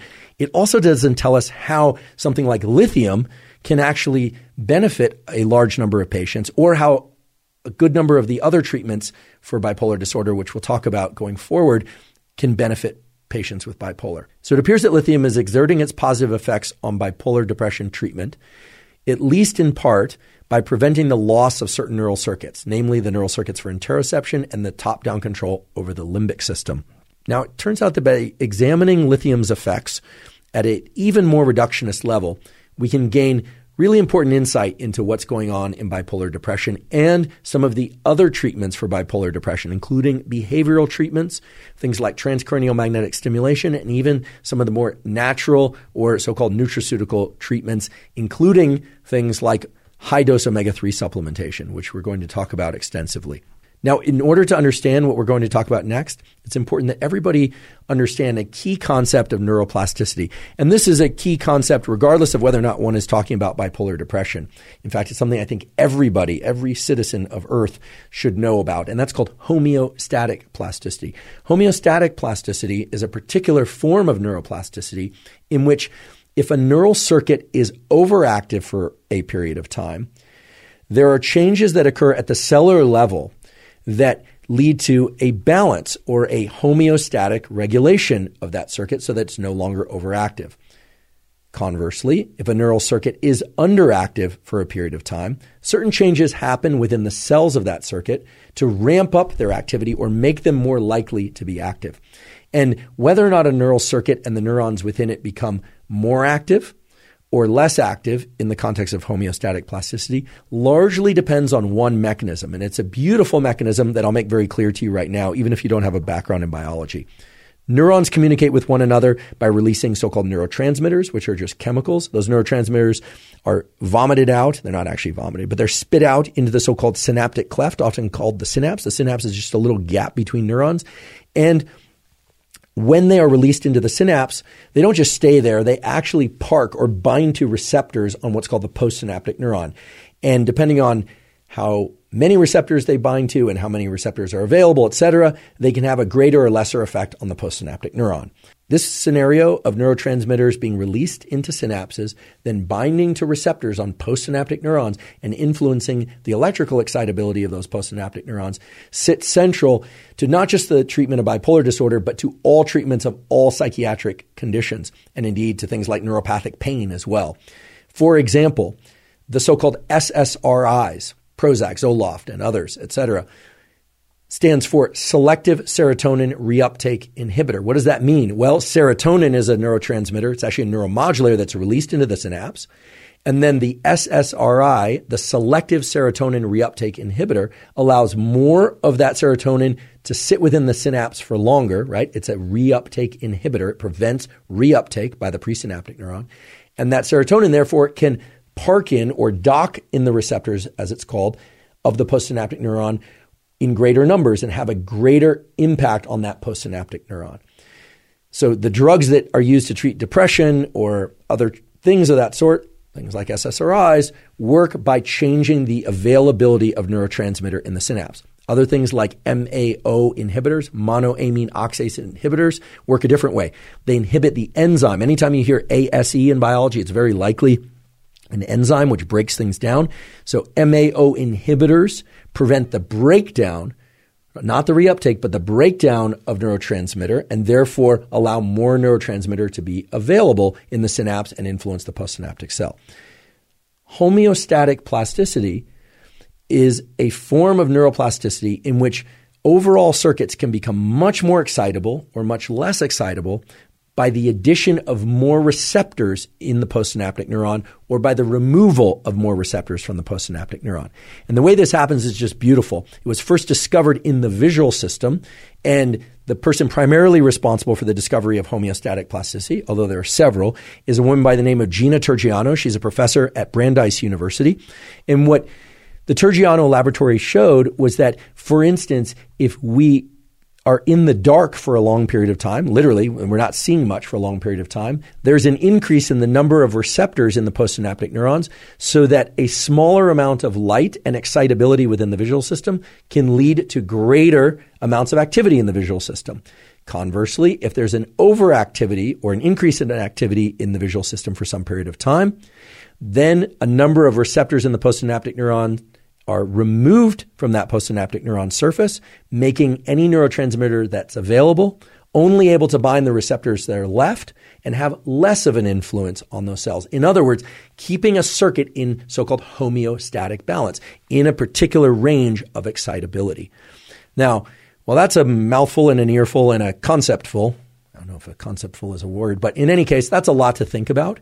But all you need to know is that if a neural circuit is very active for a period of time, in normal individuals, there will be a reduction in the amount of activity by way of removing receptors that bind neurotransmitter. Whereas if a neural circuit is very quiet, it's not activated for a period of time. Maybe your leg is in a cast, for instance, and you're not activating your quadricep and calves very much. Well, when that cast comes off, sure, the muscle might be atrophied, but the nerves that connect to that muscle are actually in a position to influence that muscle even more once you start using that muscle or those muscles, because whatever neurotransmitter is released now has the opportunity to bind to more receptors, in that case in muscle, or in the case of brain circuits in postsynaptic neurons. So homeostatic plasticity is this beautiful balancing mechanism that makes sure that neural circuits are never too active nor too quiet for too long. And in a beautiful display of how treatments can lead to a better understanding of biology, which can lead to the discovery of even better treatments, lithium and another compound, which we'll talk about, ketamine, seem to exert their actions largely through effects on homeostatic neuroplasticity. There's a wonderful paper that describes all the nitty-gritty of this. Certainly, most people listening, I'm guessing, are not going to be interested in all this detail. But for those of you that you are and you want to delve deep into this paper was published in Neuron, Cell Press Journal, excellent journal. It's titled Targeting Homeostatic Plasticity for the Treatment of Mood Disorders. And there's one particular figure in this paper that I'll just describe to you in which measurements were made from neurons and the number of receptors in those neurons. It's done somewhat indirectly through a method that's detailed and neuroscientists are familiar with. Basically, what it measures is how excited a given neuron is, electrically excited a given neuron is to a given amount of neurotransmitter. Okay, so the amount of neurotransmitter that's vomited onto a neuron is essentially kept constant, and then the response of the postsynaptic neuron is measured. So it can be of one level or higher or lower, depending on homeostatic plasticity. And what this paper shows, and what's been shown over and over again, is that when neurons are exposed to lithium for a period of time, there is a reduction in the excitability of the postsynaptic neuron. That is, neurons within the brain become less excitable over time if lithium is present, whereas ketamine, which is now a common FDA approved, at least in the US, it's approved for the treatment of major depression. Ketamine does the opposite. Ketamine seems to increase the number of receptors in the postsynaptic neuron and lead to greater levels of excitability and electrical activity within neural circuits to a given fixed amount of neurotransmitter. So this is super interesting because what it means is that lithium is causing circuits to be less active. Ketamine is causing circuits to be more active. And we know from excellent clinical data now that ketamine seems to be a very effective treatment for major depression and for the major depressive episodes of people that suffer from bipolar depression that includes these major depressive episodes of 2 weeks or longer of suppressed mood, appetite, sleep issues, etc. Now, the key thing about ketamine that's often not discussed is that while its effects are very potent, they are transient. So one major drawback to ketamine therapy for depression is that it has to be done repeatedly. And how repeatedly, or how often rather, depends, of course, on a discussion between the psychiatrist and the patient. This is not something to cowboy on your own. I know that, and many of you are probably familiar with the fact that ketamine also is abused recreationally. It is a so-called NMDA, N-methyl D-aspartate receptor antagonist. So it blocks the very receptor that's responsible for neuroplasticity, for changes in neural circuits. It also changes excitability in neurons, as I just described. So ketamine is a very potent chemical that has been shown over and over again and is now FDA approved for the treatment of major depression, but its effects seem to be transient. Lithium, as I described earlier, seems to reduce the manic episodes or the intensity of manic episodes and symptomology in people with bipolar disorder. It's doing that through neuroprotection, so protecting neural circuits from dying away that initially are overactive and that overactivity causing excitotoxicity. It blocks that excitotoxicity, we believe. And it seems to do that in part by diminishing the amount of activity in those circuits. So this is a beautiful mechanistic story. And it's the sort of story that you'd love to have for a great number of psychiatric illnesses. And fortunately, we have for bipolar disorder. Overactivity of a given circuit eventually leads to neurotoxicity. Lithium is preventing that neurotoxicity by reducing the number of receptors in certain elements within those circuits, so-called homeostatic scaling. It's down-regulating the number of receptors, leading to less excitability and preventing, we think, excitotoxicity. And in that sense, you can see exactly why it's important to get lithium treatment in there early for people with bipolar disorder. Ketamine as a treatment for major depression seems to be effective, but transient. And you can also see why it would be important not just to reduce the manic episodes for people with bipolar disorder, but to also treat the depressive episodes. So this is a key feature of the treatment for bipolar depression and for bipolar disorder. There needs to be treatment both of the mania and of the depressive episodes if they're present. And fortunately, there are excellent drugs to do that. And I should mention that ketamine and lithium are just two of the drugs within the kit that psychiatrists have access to. There are many things, olanzapines and a number of different things, including clozapine. Clozapine is an antipsychotic, which is commonly prescribed as a sedative in some cases that allows people in manic episodes to sleep. It's classically described as so-called dopamine receptor 4 antagonist, although it does other things as well. Clozapine has a number of side effect features related to white blood cell and things of that sort that require careful monitoring. So there are an enormous number now, literally dozens and dozens of different drugs, each designed to target either the manic phase, the depressive phase, or some what we call acute sort of early phases versus ongoing treatments. This is a vast galaxy of drug treatments that really should be navigated, I should say absolutely should be navigated by a board certified psychiatrist. And of course, in close discussion with both the person suffering from bipolar disorder, but also ideally the family members of the person suffering from bipolar disorder. But I think, at least up until now, we've focused on the two major pathways for treatment, lithium and ketamine.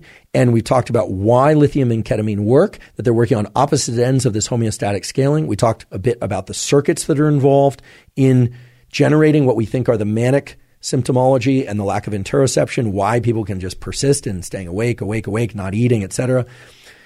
Now you have in mind how all that is put together.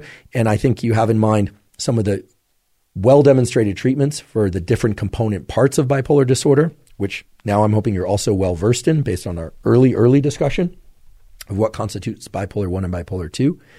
Now I would like to also talk about some of the not so typical therapeutics for bipolar disorder and also point to the things that have been tried and failed for successful treatment of bipolar disorder, because some of those things are often talked about and suggested, especially in online communities.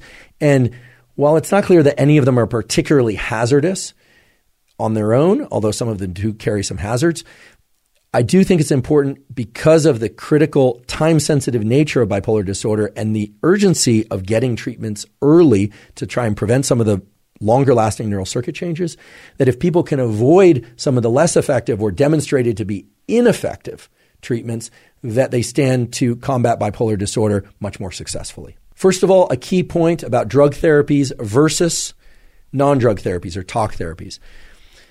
Without question, drug therapies are going to be most effective when done also with talk therapies. And we'll talk about which talk therapies have been demonstrated to be most effective. There is some argument about what I'm about to say next, but in general, most psychiatrists will tell you, or certainly the ones I've spoken to have told me, that talk therapy on its own is rarely, if ever, effective for bipolar depression and bipolar disorder, whether or not it's BP1 or BP2. That's just the reality of it. And contrast that with our discussion about obsessive compulsive disorder, which we talked about a few episodes ago. If you haven't seen that episode, we have an in-depth episode all about OCD and obsessive compulsive personality disorder. There it seems that drug therapies and talk therapies can be done independently or in combination. As expected, combined drug and talk therapies are more effective there than either one alone, but there are pretty impressive effects of talk therapy alone, provided that they are initiated at the right time and it's the right form of talk therapy. That's OCD, but in terms of bipolar disorder, it really seems that the drug therapies are necessary, at least in most all cases. That said, talk therapies are a terrific augment or support for those drug therapies and sometimes can allow people to take lower doses of those drug therapies, which turns out to be important because of the side effect profiles of a lot of drug therapies and sometimes the cost as well. I guess we can think of cost just as another side effect, really. There are both established and more novel forms of talk therapy being used, again, in concert with drug treatments for bipolar disorder. Cognitive behavioral therapy is the one that seems to be best, at least by way of the statistics and papers that exist. It's also the one that's been explored the most. So one of the reasons why it's often considered the most popular or effective is because it's also been around longer and it's been explored the most. Cognitive behavioral therapy in general is a progressive exposure of the patient in a very controlled way in a clinical setting to some of the triggers or the conditions that would exacerbate bipolar disorder. Now, earlier I said borderline personality disorder has all these triggers and triggered elements from the external environment, whereas bipolar disorder does not. And that's still true, but it is the case that somebody with bipolar can have worse symptoms if life conditions get worse or more stressful. So cognitive behavioral therapy I mean, the discussion about and sometimes the direct exposure to anxiety-provoking elements of life can be very helpful for adjusting the responses to those otherwise triggering events and sometimes making the drug treatments more effective even at lower doses. There are also forms of therapy, including family-focused therapy, which is especially important in terms of bipolar disorder because family members, provided that they are not themselves in a manic episode due to the close heritability of bipolar disorder, but family members can often be excellent windows into whether or not somebody is doing well or poorly or is veering toward or is emerging from a manic or depressive episode because they understand that person. They have a lot of data. It could be purely subjective data, but they have a lot of exposure to how long or well somebody's been sleeping or eating, et cetera. So family-focused therapy involves other members of the person suffering from bipolar disorder's family, as well as conversations about family members in a way that helps patients with bipolar disorder navigate not just through manic episodes and depressive episodes, but start to learn to predict what are the conditions, psychological, physical, and otherwise, that can trigger bipolar episodes. And then there's a category of therapy called interpersonal and social rhythm therapy. This is deserving of its own entire episode, really. Interpersonal and social rhythm therapy is sort of an expansion on family-focused therapy, although it's distinct in certain ways as well, and really focuses on how people are relating to others in their life and in the workplace and in the school environment and also within the family, et cetera. And I should say that a overall theme that's emerging in psychiatry and psychology is to start wherever possible to incorporate more of the social aspects and the interpersonal aspects.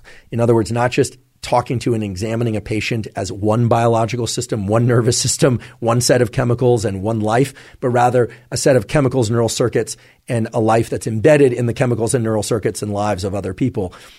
Just by way of example, you can imagine that if somebody is in a very healthy relationship or a very abusive relationship, that's going to strongly impact the outcomes of manic episodes. You can imagine that if the financial situation is one in which people can recover from manic episodes, I didn't mention this earlier, but I should have, forgive me, that oftentimes people who are in a manic episode will go out and spend immense amounts of money that they simply cannot afford to lose. And then the depressive episodes that in many cases follow are made far worse by the financial anxiety and the financial stress that results from those manic episodes of spending, et cetera. And then, of course, this carries over to sexual promiscuity, where people might be dealing with unwanted pregnancy or STIs or, very fractured interpersonal dynamics with existing or new relationships. I mean, you can imagine how these manic episodes, as well as the depressive episodes, can really wick out into an enormous amount of destruction, which brings us back to the initial criteria of BP1 and BP2 is that these manic episodes are not a good thing. These depressive episodes are not a good thing.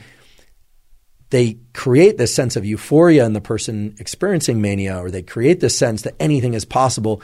But at the end of the day, and actually every day, these episodes are quite maladaptive. They really destroy people's lives. And it's not just the life of the person that's suffering from bipolar disorder. And so hence, cognitive behavioral therapy, family-focused therapy, and interpersonal and social rhythm therapies are the primary three talk therapies that are most often combined with drug therapies in order to try and really reduce the harm. It's really all about harm reduction from manic episodes and depressive episodes. One very exciting and emerging treatment that does show great promise and in some cases great outcomes for bipolar disorder is, believe it or not, electric shock therapy.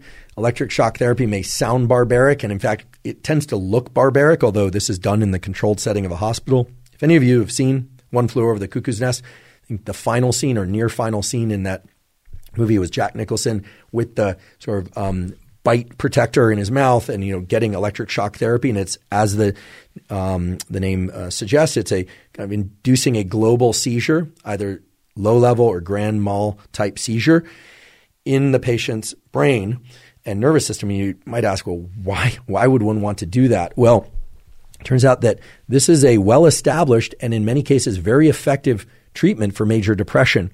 Electric shock therapy is generally used for treatment-resistant depression. So these are people that have no positive response or ongoing positive response to drug therapies or other therapies. Electric shock therapy is thought to work primarily by stimulating the massive kind of indiscriminate release of things like serotonin, dopamine, acetylcholine, a huge variety of neuromodulators, as well as things like BDNF, brain-derived neurotrophic factor, which then allows neuroplasticity to take place. Again, BDNF being permissive for neuroplasticity.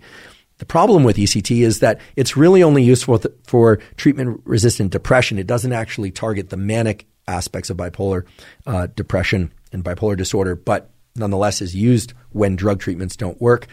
Some of the negatives of electric shock therapy or electroconvulsive therapy, ECT is the proper acronym and way it's described, is that it's quite invasive, right? This is something that you need to go to the hospital for, and oftentimes there's some inpatient care required after the electric convulsive therapy. It's a fairly high cost, especially for those that don't have insurance.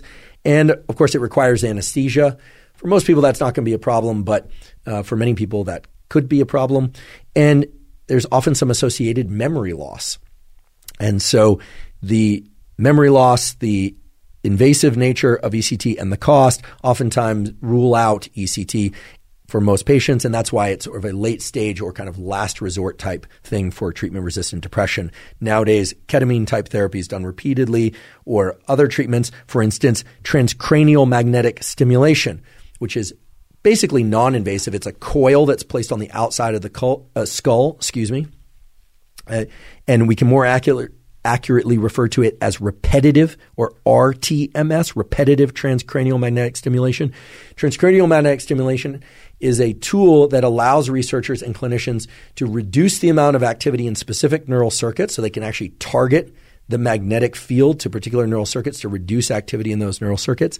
Again, it's minimally invasive. It has been shown to be effective in both increasing neuroplasticity in positive ways as well as reducing depressive episodes, and in a few instances in reducing the amplitude or the intensity of manic episodes in people with bipolar disorder. The problem is it's still a very early technique. There aren't a lot of clinics and labs doing it. I'm starting to see more advertisements, literally commercial clinics that are advertising RTMS or TMS.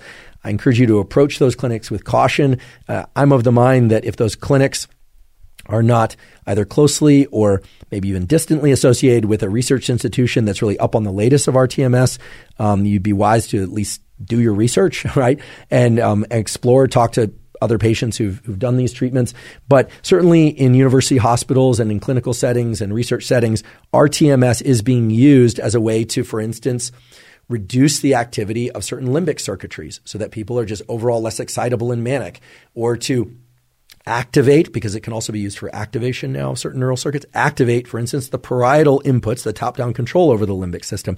This is all happening right now. So we have ECT, repetitive TMS or RTMS, and then, as I mentioned earlier, ketamine therapies. Most of those are targeted toward the depressive aspects of manic depression. So for people with bipolar disorder that doesn't include depression, those are going to be less effective. But overall, it's going to be the talk therapies of the sort that we discussed earlier or a moment ago, plus drug treatments. Almost always lithium will be explored, plus some treatments for the depressive episodes, in particular if those depressive episodes are present. Nowadays, there's a lot of excitement about psilocybin, which is a psychedelic. In the U.S., psilocybin is still illegal. It is not legal, meaning you can get in a lot of trouble for possessing it, certainly for selling it, etc. But psilocybin is being explored as a clinical therapy in certain laboratory settings, in particular at Johns Hopkins School of Medicine. It's being explored in human patients for the treatment of major depression, for OCD, I believe, as well, but certainly for major depression and for eating disorders. And it seems from the initial wave of publications from that work done by the incredible Matthew Johnson, or Dr. Matthew Johnson, who was a guest on this podcast before. He's also been on the Tim Ferriss podcast. He's been on the Lex Friedman podcast. Dr. Matthew Johnson came on this podcast and talked about some of the work with psilocybin for the treatment of depression. Very impressive results there. And as you can imagine, very impressive results for the major depressive episodes for bipolar. However, at least to my knowledge, There have not been any controlled clinical trials exploring psilocybin for the mania associated with bipolar disorder. If someone out there is aware of those clinical trials, please let me know. I'll do an update in a future podcast. But right now, no knowledge from me about psilocybin clinical trials for the manic component of bipolar disorder. A number of people are probably also going to wonder about whether or not cannabis or medical marijuana is useful for bipolar disorder. To address this, I looked to some previous lectures and some clinicians at Stanford Psychiatry. This question was asked of them, and as it turns out, cannabis does not seem to be effective for the treatment of the manic phases of bipolar disorder or for the treatment of the major depressive component. The only treatment perhaps, or I should say the only situation perhaps in which it might be useful, and this is what was relayed to me, is that it may help with sleep in certain people that are having trouble with insomnia, although nowadays it's far more common for people in manic episodes to be prescribed things like trazodone or other benzodiazepines, in order to try and get sleep within the manic episodes. And benzodiazepines and trazodone, et cetera, work largely through the so-called GABA system.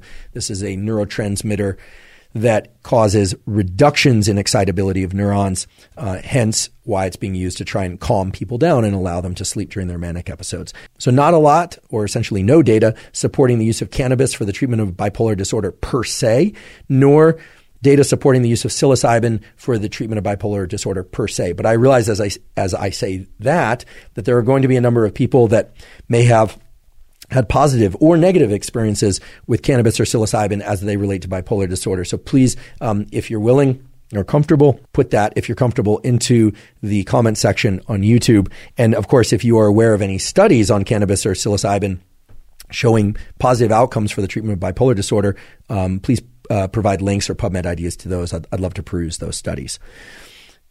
There are two naturopathic, or I should say nutrition supplement-based approaches to bipolar disorder. They get talked about a lot, and one of them shows some interesting promise or effectiveness even in a limited context. Before marching into this description of these two compounds, in fact, before even mentioning these two compounds, I do want to emphasize what's been said and written about over and over again, and what was relayed to me from expert psychiatrists. It is not wise to rely purely on talk therapy or on natural approaches to the treatment of bipolar disorder, given the intensity of the disorder and the high propensity for suicide risk in people with bipolar disorder. It is a chemical and neural circuit disruption, and it needs to be dealt with head-on through the appropriate chemistry and prescription drug approaches from a board-certified psychiatrist.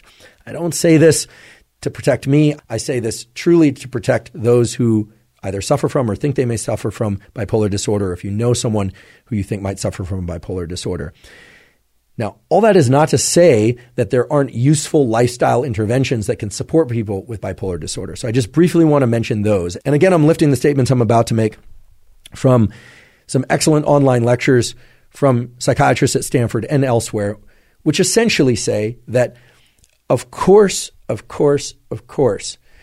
getting better sleep, getting adequate exercise, getting proper nutrition, having quality, healthy social interactions, even getting regular sunlight in the day and avoiding bright light at night, all of those things are going to braid together to support the nervous system and the psyche of somebody with bipolar disorder, but they braid together to support the psyche and the neurochemistry and the neural circuits of anybody and everybody. So they have generally a modulatory effect. That is, they're indirectly shifting the likelihood that somebody might have an episode or the intensity of an episode, in particular the depressive episodes, right? You can imagine how someone who's heading into a depressive episode, maybe they're on a lower amount of medication or they haven't yet medicated for the depressive episode of bipolar, and now they're making sure, or their family is making sure, that they're getting exercise, sunshine, eating correctly, social engagement, et cetera. Of course, it makes perfect sense why they would have perhaps a shallower drop into depression or maybe even offset a depressive episode. That said, most all, if not all, people with bipolar disorder are likely to need some sort of drug therapy intervention in order to help them. So lifestyle factors are always important in all individuals, those suffering from psychiatric conditions or not. But in some conditions of the mind and body, those lifestyle interventions can have a greater effect in offsetting symptoms. Whereas in bipolar disorder, I think it's naive and, in fact, wrong to say that lifestyle interventions alone are going to prevent especially the extreme forms of mania and depression. Again, bipolar disorder being so serious and carrying such high suicide risk, we just have to point this out again and again. Now, with that said, there are two substances generally found as supplements, although there are other sources of them as well, including within nutritional sources, that have been shown, at least in some studies, to be pretty effective in adjusting the symptoms of bipolar disorder. And those two things are inositol and omega-3 fatty acids. Now, inositol is a compound that is taken for a variety of reasons. It's something we've talked about on the podcast before. I personally take inositol not because I have bipolar disorder. In fact, I'm quite lucky that I don't have bipolar disorder. But I take inositol and 900 milligrams of myo-inositol every third night or so in order to improve my sleep. It's something that I've added to my sleep stack. It's something that I found greatly enhances the depth and quality of my sleep. And if I wake up in the middle of the night to use the bathroom, et cetera, it's greatly enhanced my ability to fall back asleep when I want to go back to sleep. It also seems to have a fairly potent anti-anxiety effect during the day. And as I discussed in our episode about obsessive compulsive disorder, inositol has been used at high dosages. Again, I should say myo-inositol has been used at high dosages, at levels of, even 10, 18 grams. Those are massive dosages, by the way, to deal with certain symptoms of OCD to limited success. And I should mention that high dosages of 10 or 18 grams of inositol can cause a lot of gastric discomfort, et cetera. If you want to learn more about inositol and its various uses, I encourage you to go to examine.com, where there's the so-called human effect matrix.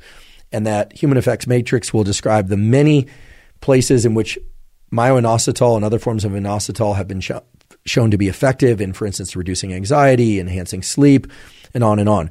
Myo-inositol is important because myo-inositol, and we can just say inositol, is related to so-called second messenger pathways. I don't want to get too deep into second messenger pathways, but when certain substances bind, like neurotransmitters, to a receptor on a cell surface, oftentimes those receptors themselves will open and allow the passage of ions and other things into a cell.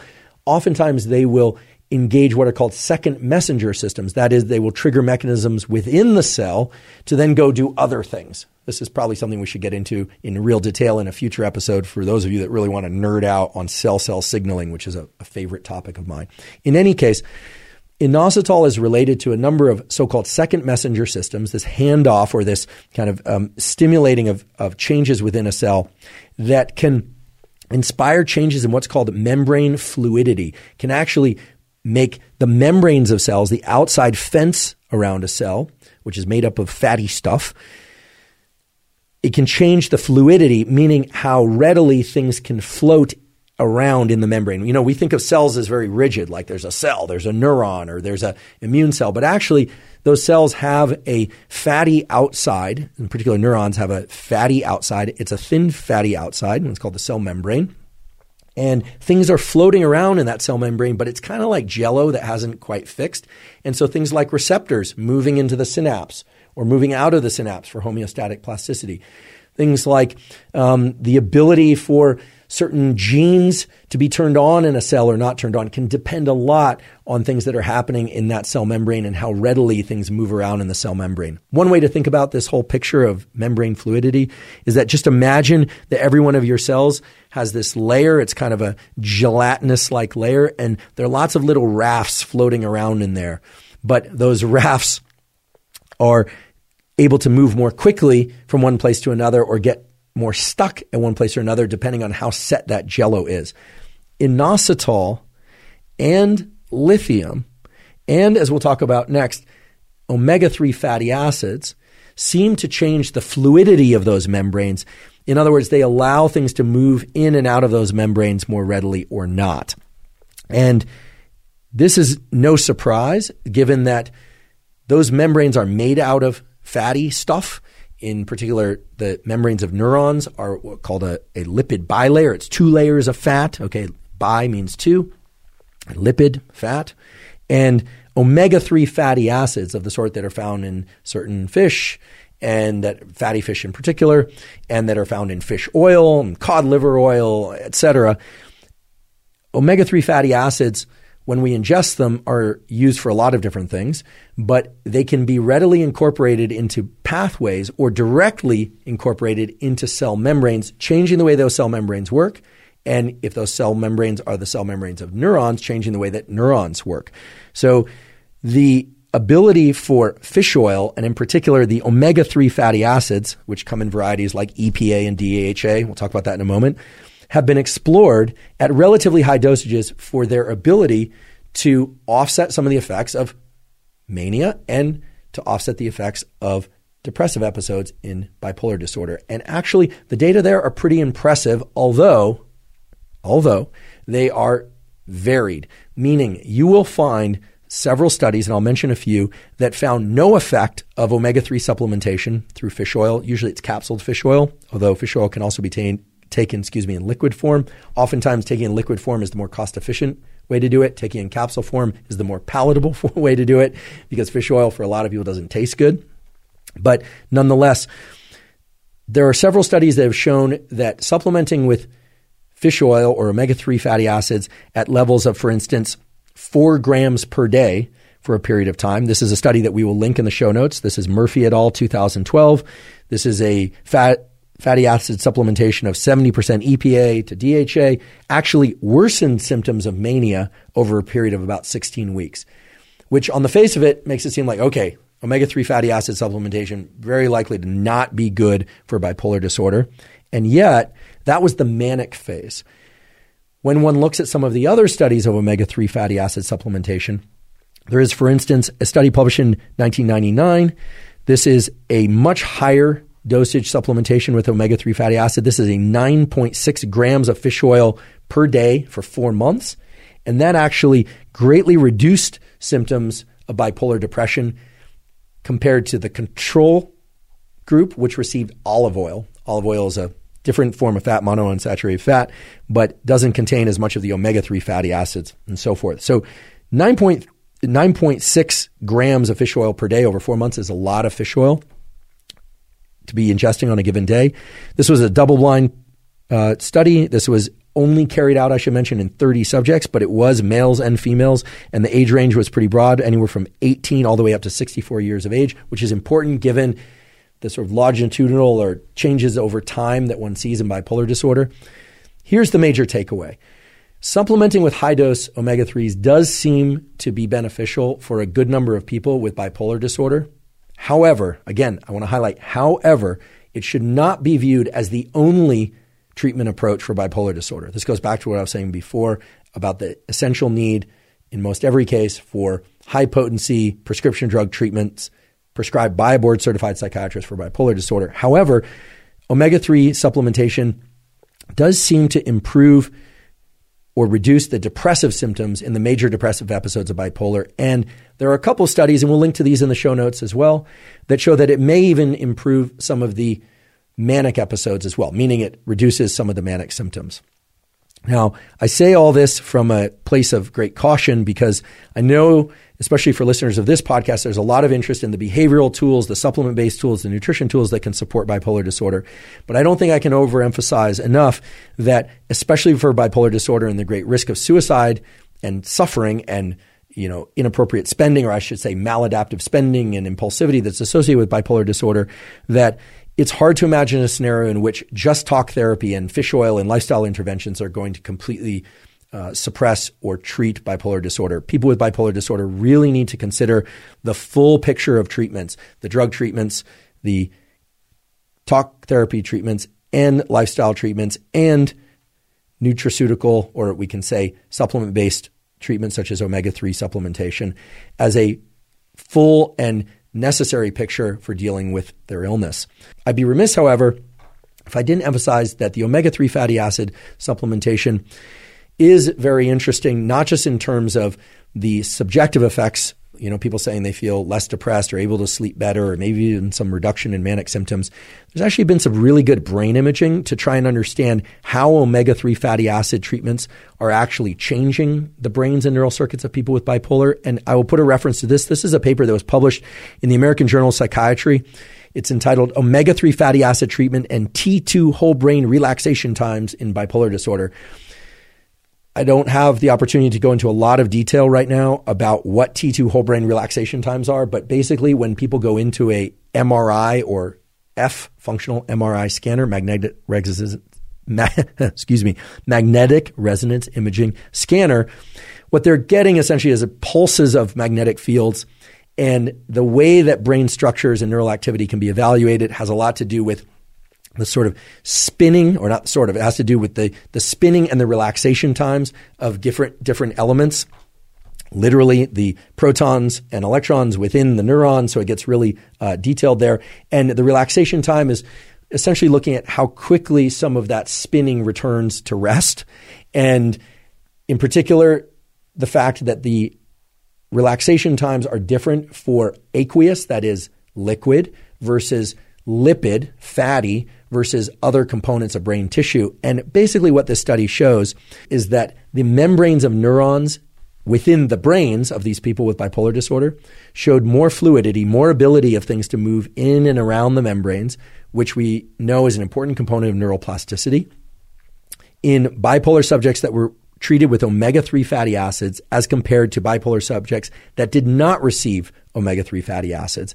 And fortunately, this study also included a healthy comparison group where they could essentially find that people with bipolar disorder who supplemented with omega-3s had changes at the cellular level and the neural circuit level that brought their brains and neural circuits closer to that of the healthy comparison subjects. So while I don't want to point to omega-3 fatty acid supplementation as the be-all, end-all of treatment for bipolar disorder, certainly it is not, it does have a strong mechanistic basis for its possible support of neural circuitry, of neuroplasticity, and in particular the ability to make changes in cell membranes that are very reminiscent of some of the neural circuit changes and changes in membrane fluidity that are seen with lithium treatment and other known prescription drug treatments that have been established now for decades to be very effective for bipolar disorder.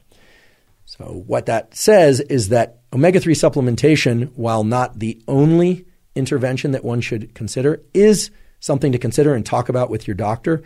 And it's operating in powerful ways. It's not just that it's changing, for instance, your gut microbiome, which is powerful, but is indirect to the brain. It does seem to be having direct effects on neurons and neural circuits. Before we begin to conclude our discussion about bipolar disorder, I want to talk a little bit about this word disorder. And this is a theme that doesn't just relate to bipolar disorder, but other psychiatric disorders as well. And when we think of a disorder, we think of something that is really detrimental to us, something that really impairs our ability to function in work and school and relationships and really starts to pull down our health status in a variety of ways. And certainly bipolar disorder meets those criteria. However, there is this idea that things like bipolar disorder, even things like schizophrenia in some cases, are responsible for some of the creative aspects or the creative works that have been observed and carried out by human beings for many centuries. And believe it or not, there are good data to support the fact that certain aspects of mania are associated with creativity. Now, we are long overdue for an episode about creativity, its neural circuit basis, its chemical basis here on the Huberman Lab podcast. And certainly we will have that conversation. But in the meantime, I'd like to just briefly touch upon this idea that certain occupations are associated with a higher incidence of bipolar depression. And in fact, it's been explored at a research level. Really, there are data pointing to the fact that certain individuals of certain occupations tend to be more creative, and that creativity is associated with, again, associated, this isn't causal, it's associated or correlated with higher levels or incidence of bipolar depression and maybe even other forms of depression.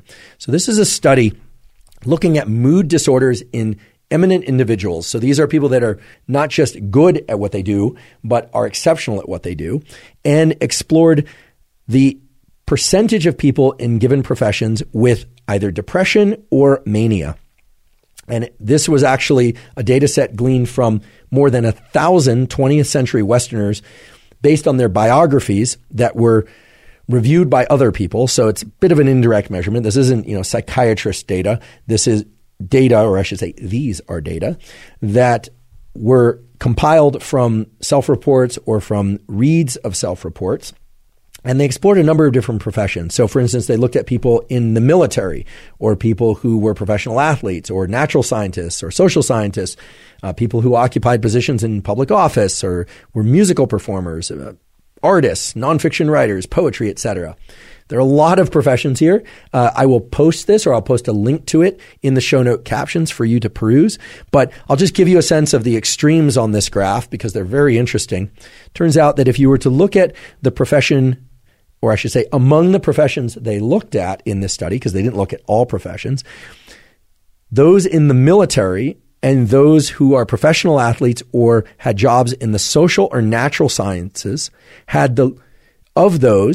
there was a lower percentage of those that had depression or mania. In some cases, like those who were professional athletes, there was no incidence of mania, at least in this data set. Whereas at the opposite extreme of the graph, those that were poets, so these are eminent individuals, people that were exceptional poets, exceptional fiction writers, exceptional artists or nonfiction writers.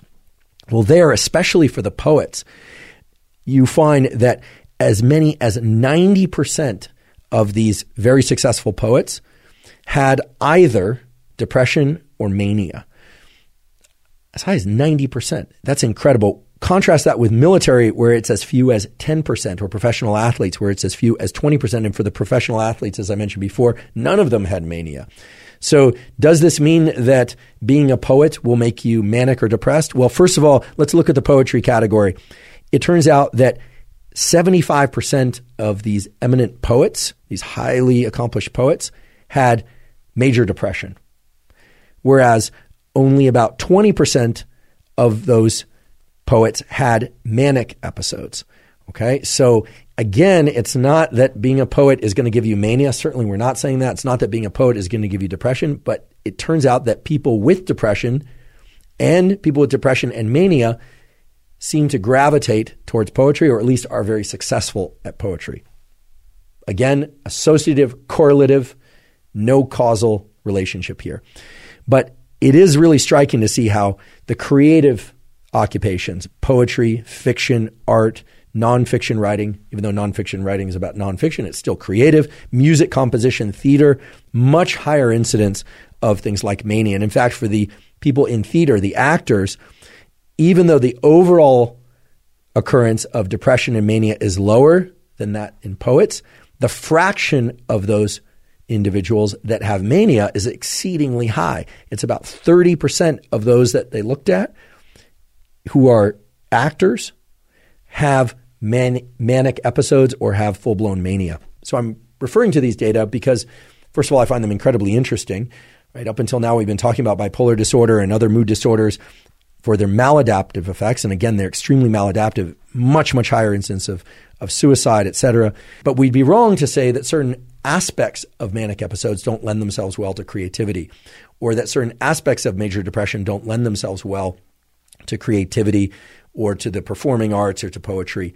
That said, in no way, shape, or form do I believe that being depressed is a good thing or that being manic is a good thing. Again, we return to the basic foundational criteria for bipolar disorder and major depression, which is that the pressured speech, the not sleeping, the incredible increases in energy and the flights of ideas are generally not going to lead, or I think it's fair to say, are not going to lead to good places. In fact, often lead to bad places. But we would also be wrong if we didn't consider the fact that there's a somewhat inextricable relationship between mania and creativity. And it could be that hypomania or brief periods of mania, maybe even an hour a day or 30 minutes a day of composing or writing poetry, maybe even some of the lows that we feel, right? Some of the sadness, some of the grief, some of the nostalgia that we feel, provided that it's not pathologic, that it's not persistent for the 4 or 7 days that are diagnostic of bipolar 2 and bipolar 1 disorder respectively.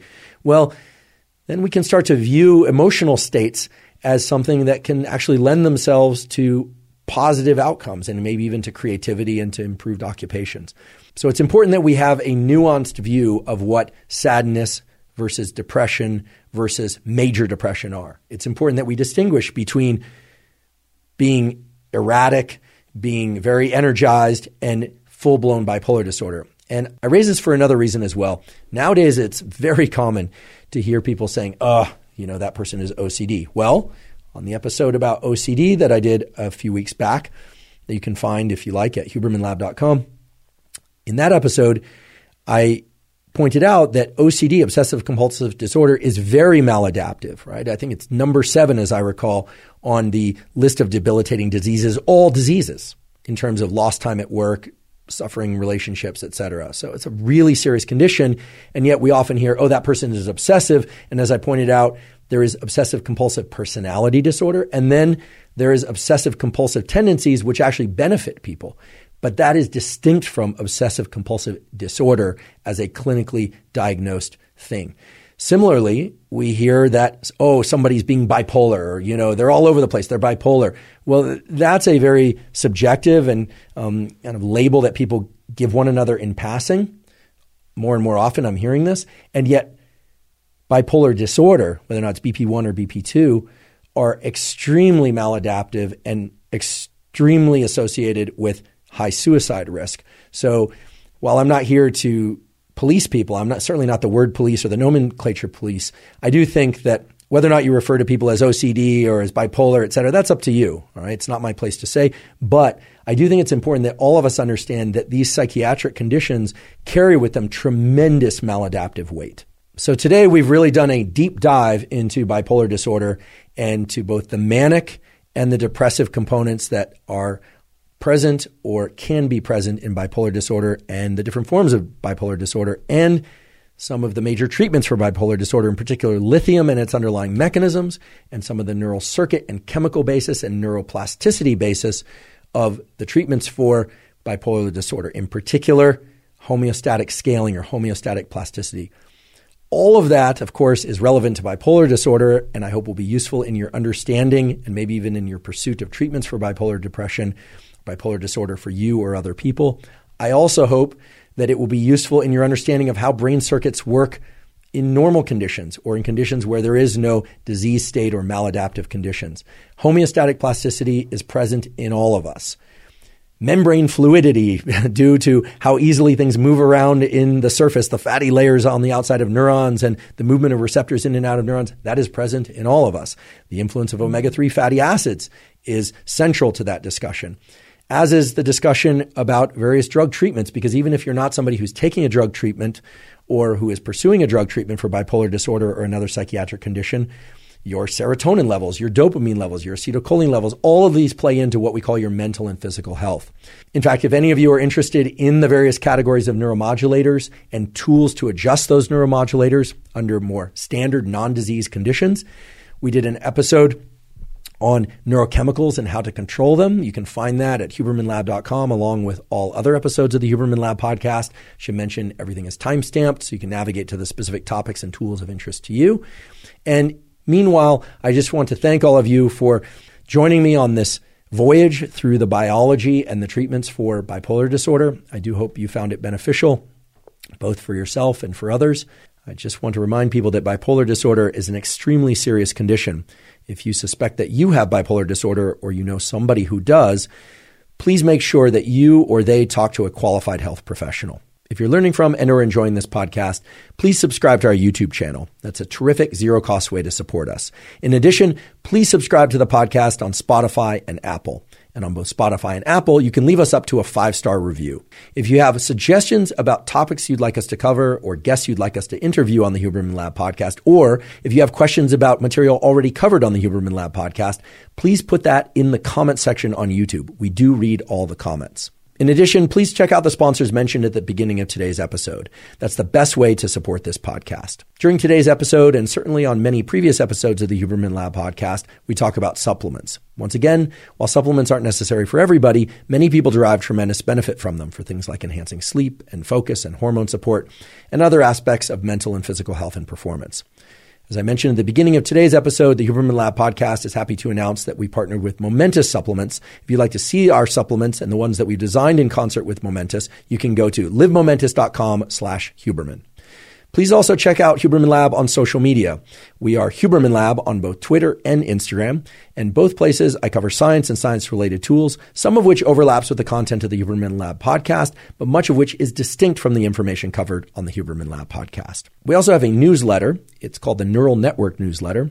It's completely zero cost, and it contains summaries of podcasts and some actionable protocols from each podcast. You can sign up for it by going to hubermanlab.com, go to the menu, and click on Neural Network Newsletter. You can also see some examples of previous newsletters there. I should mention that by signing up, you do provide your email, but we do not share your email with anybody. And again, it is completely zero cost. So once again, thank you for joining me today for our discussion about the biology and treatment of bipolar disorder. And last, but certainly not least, thank you for your interest in science.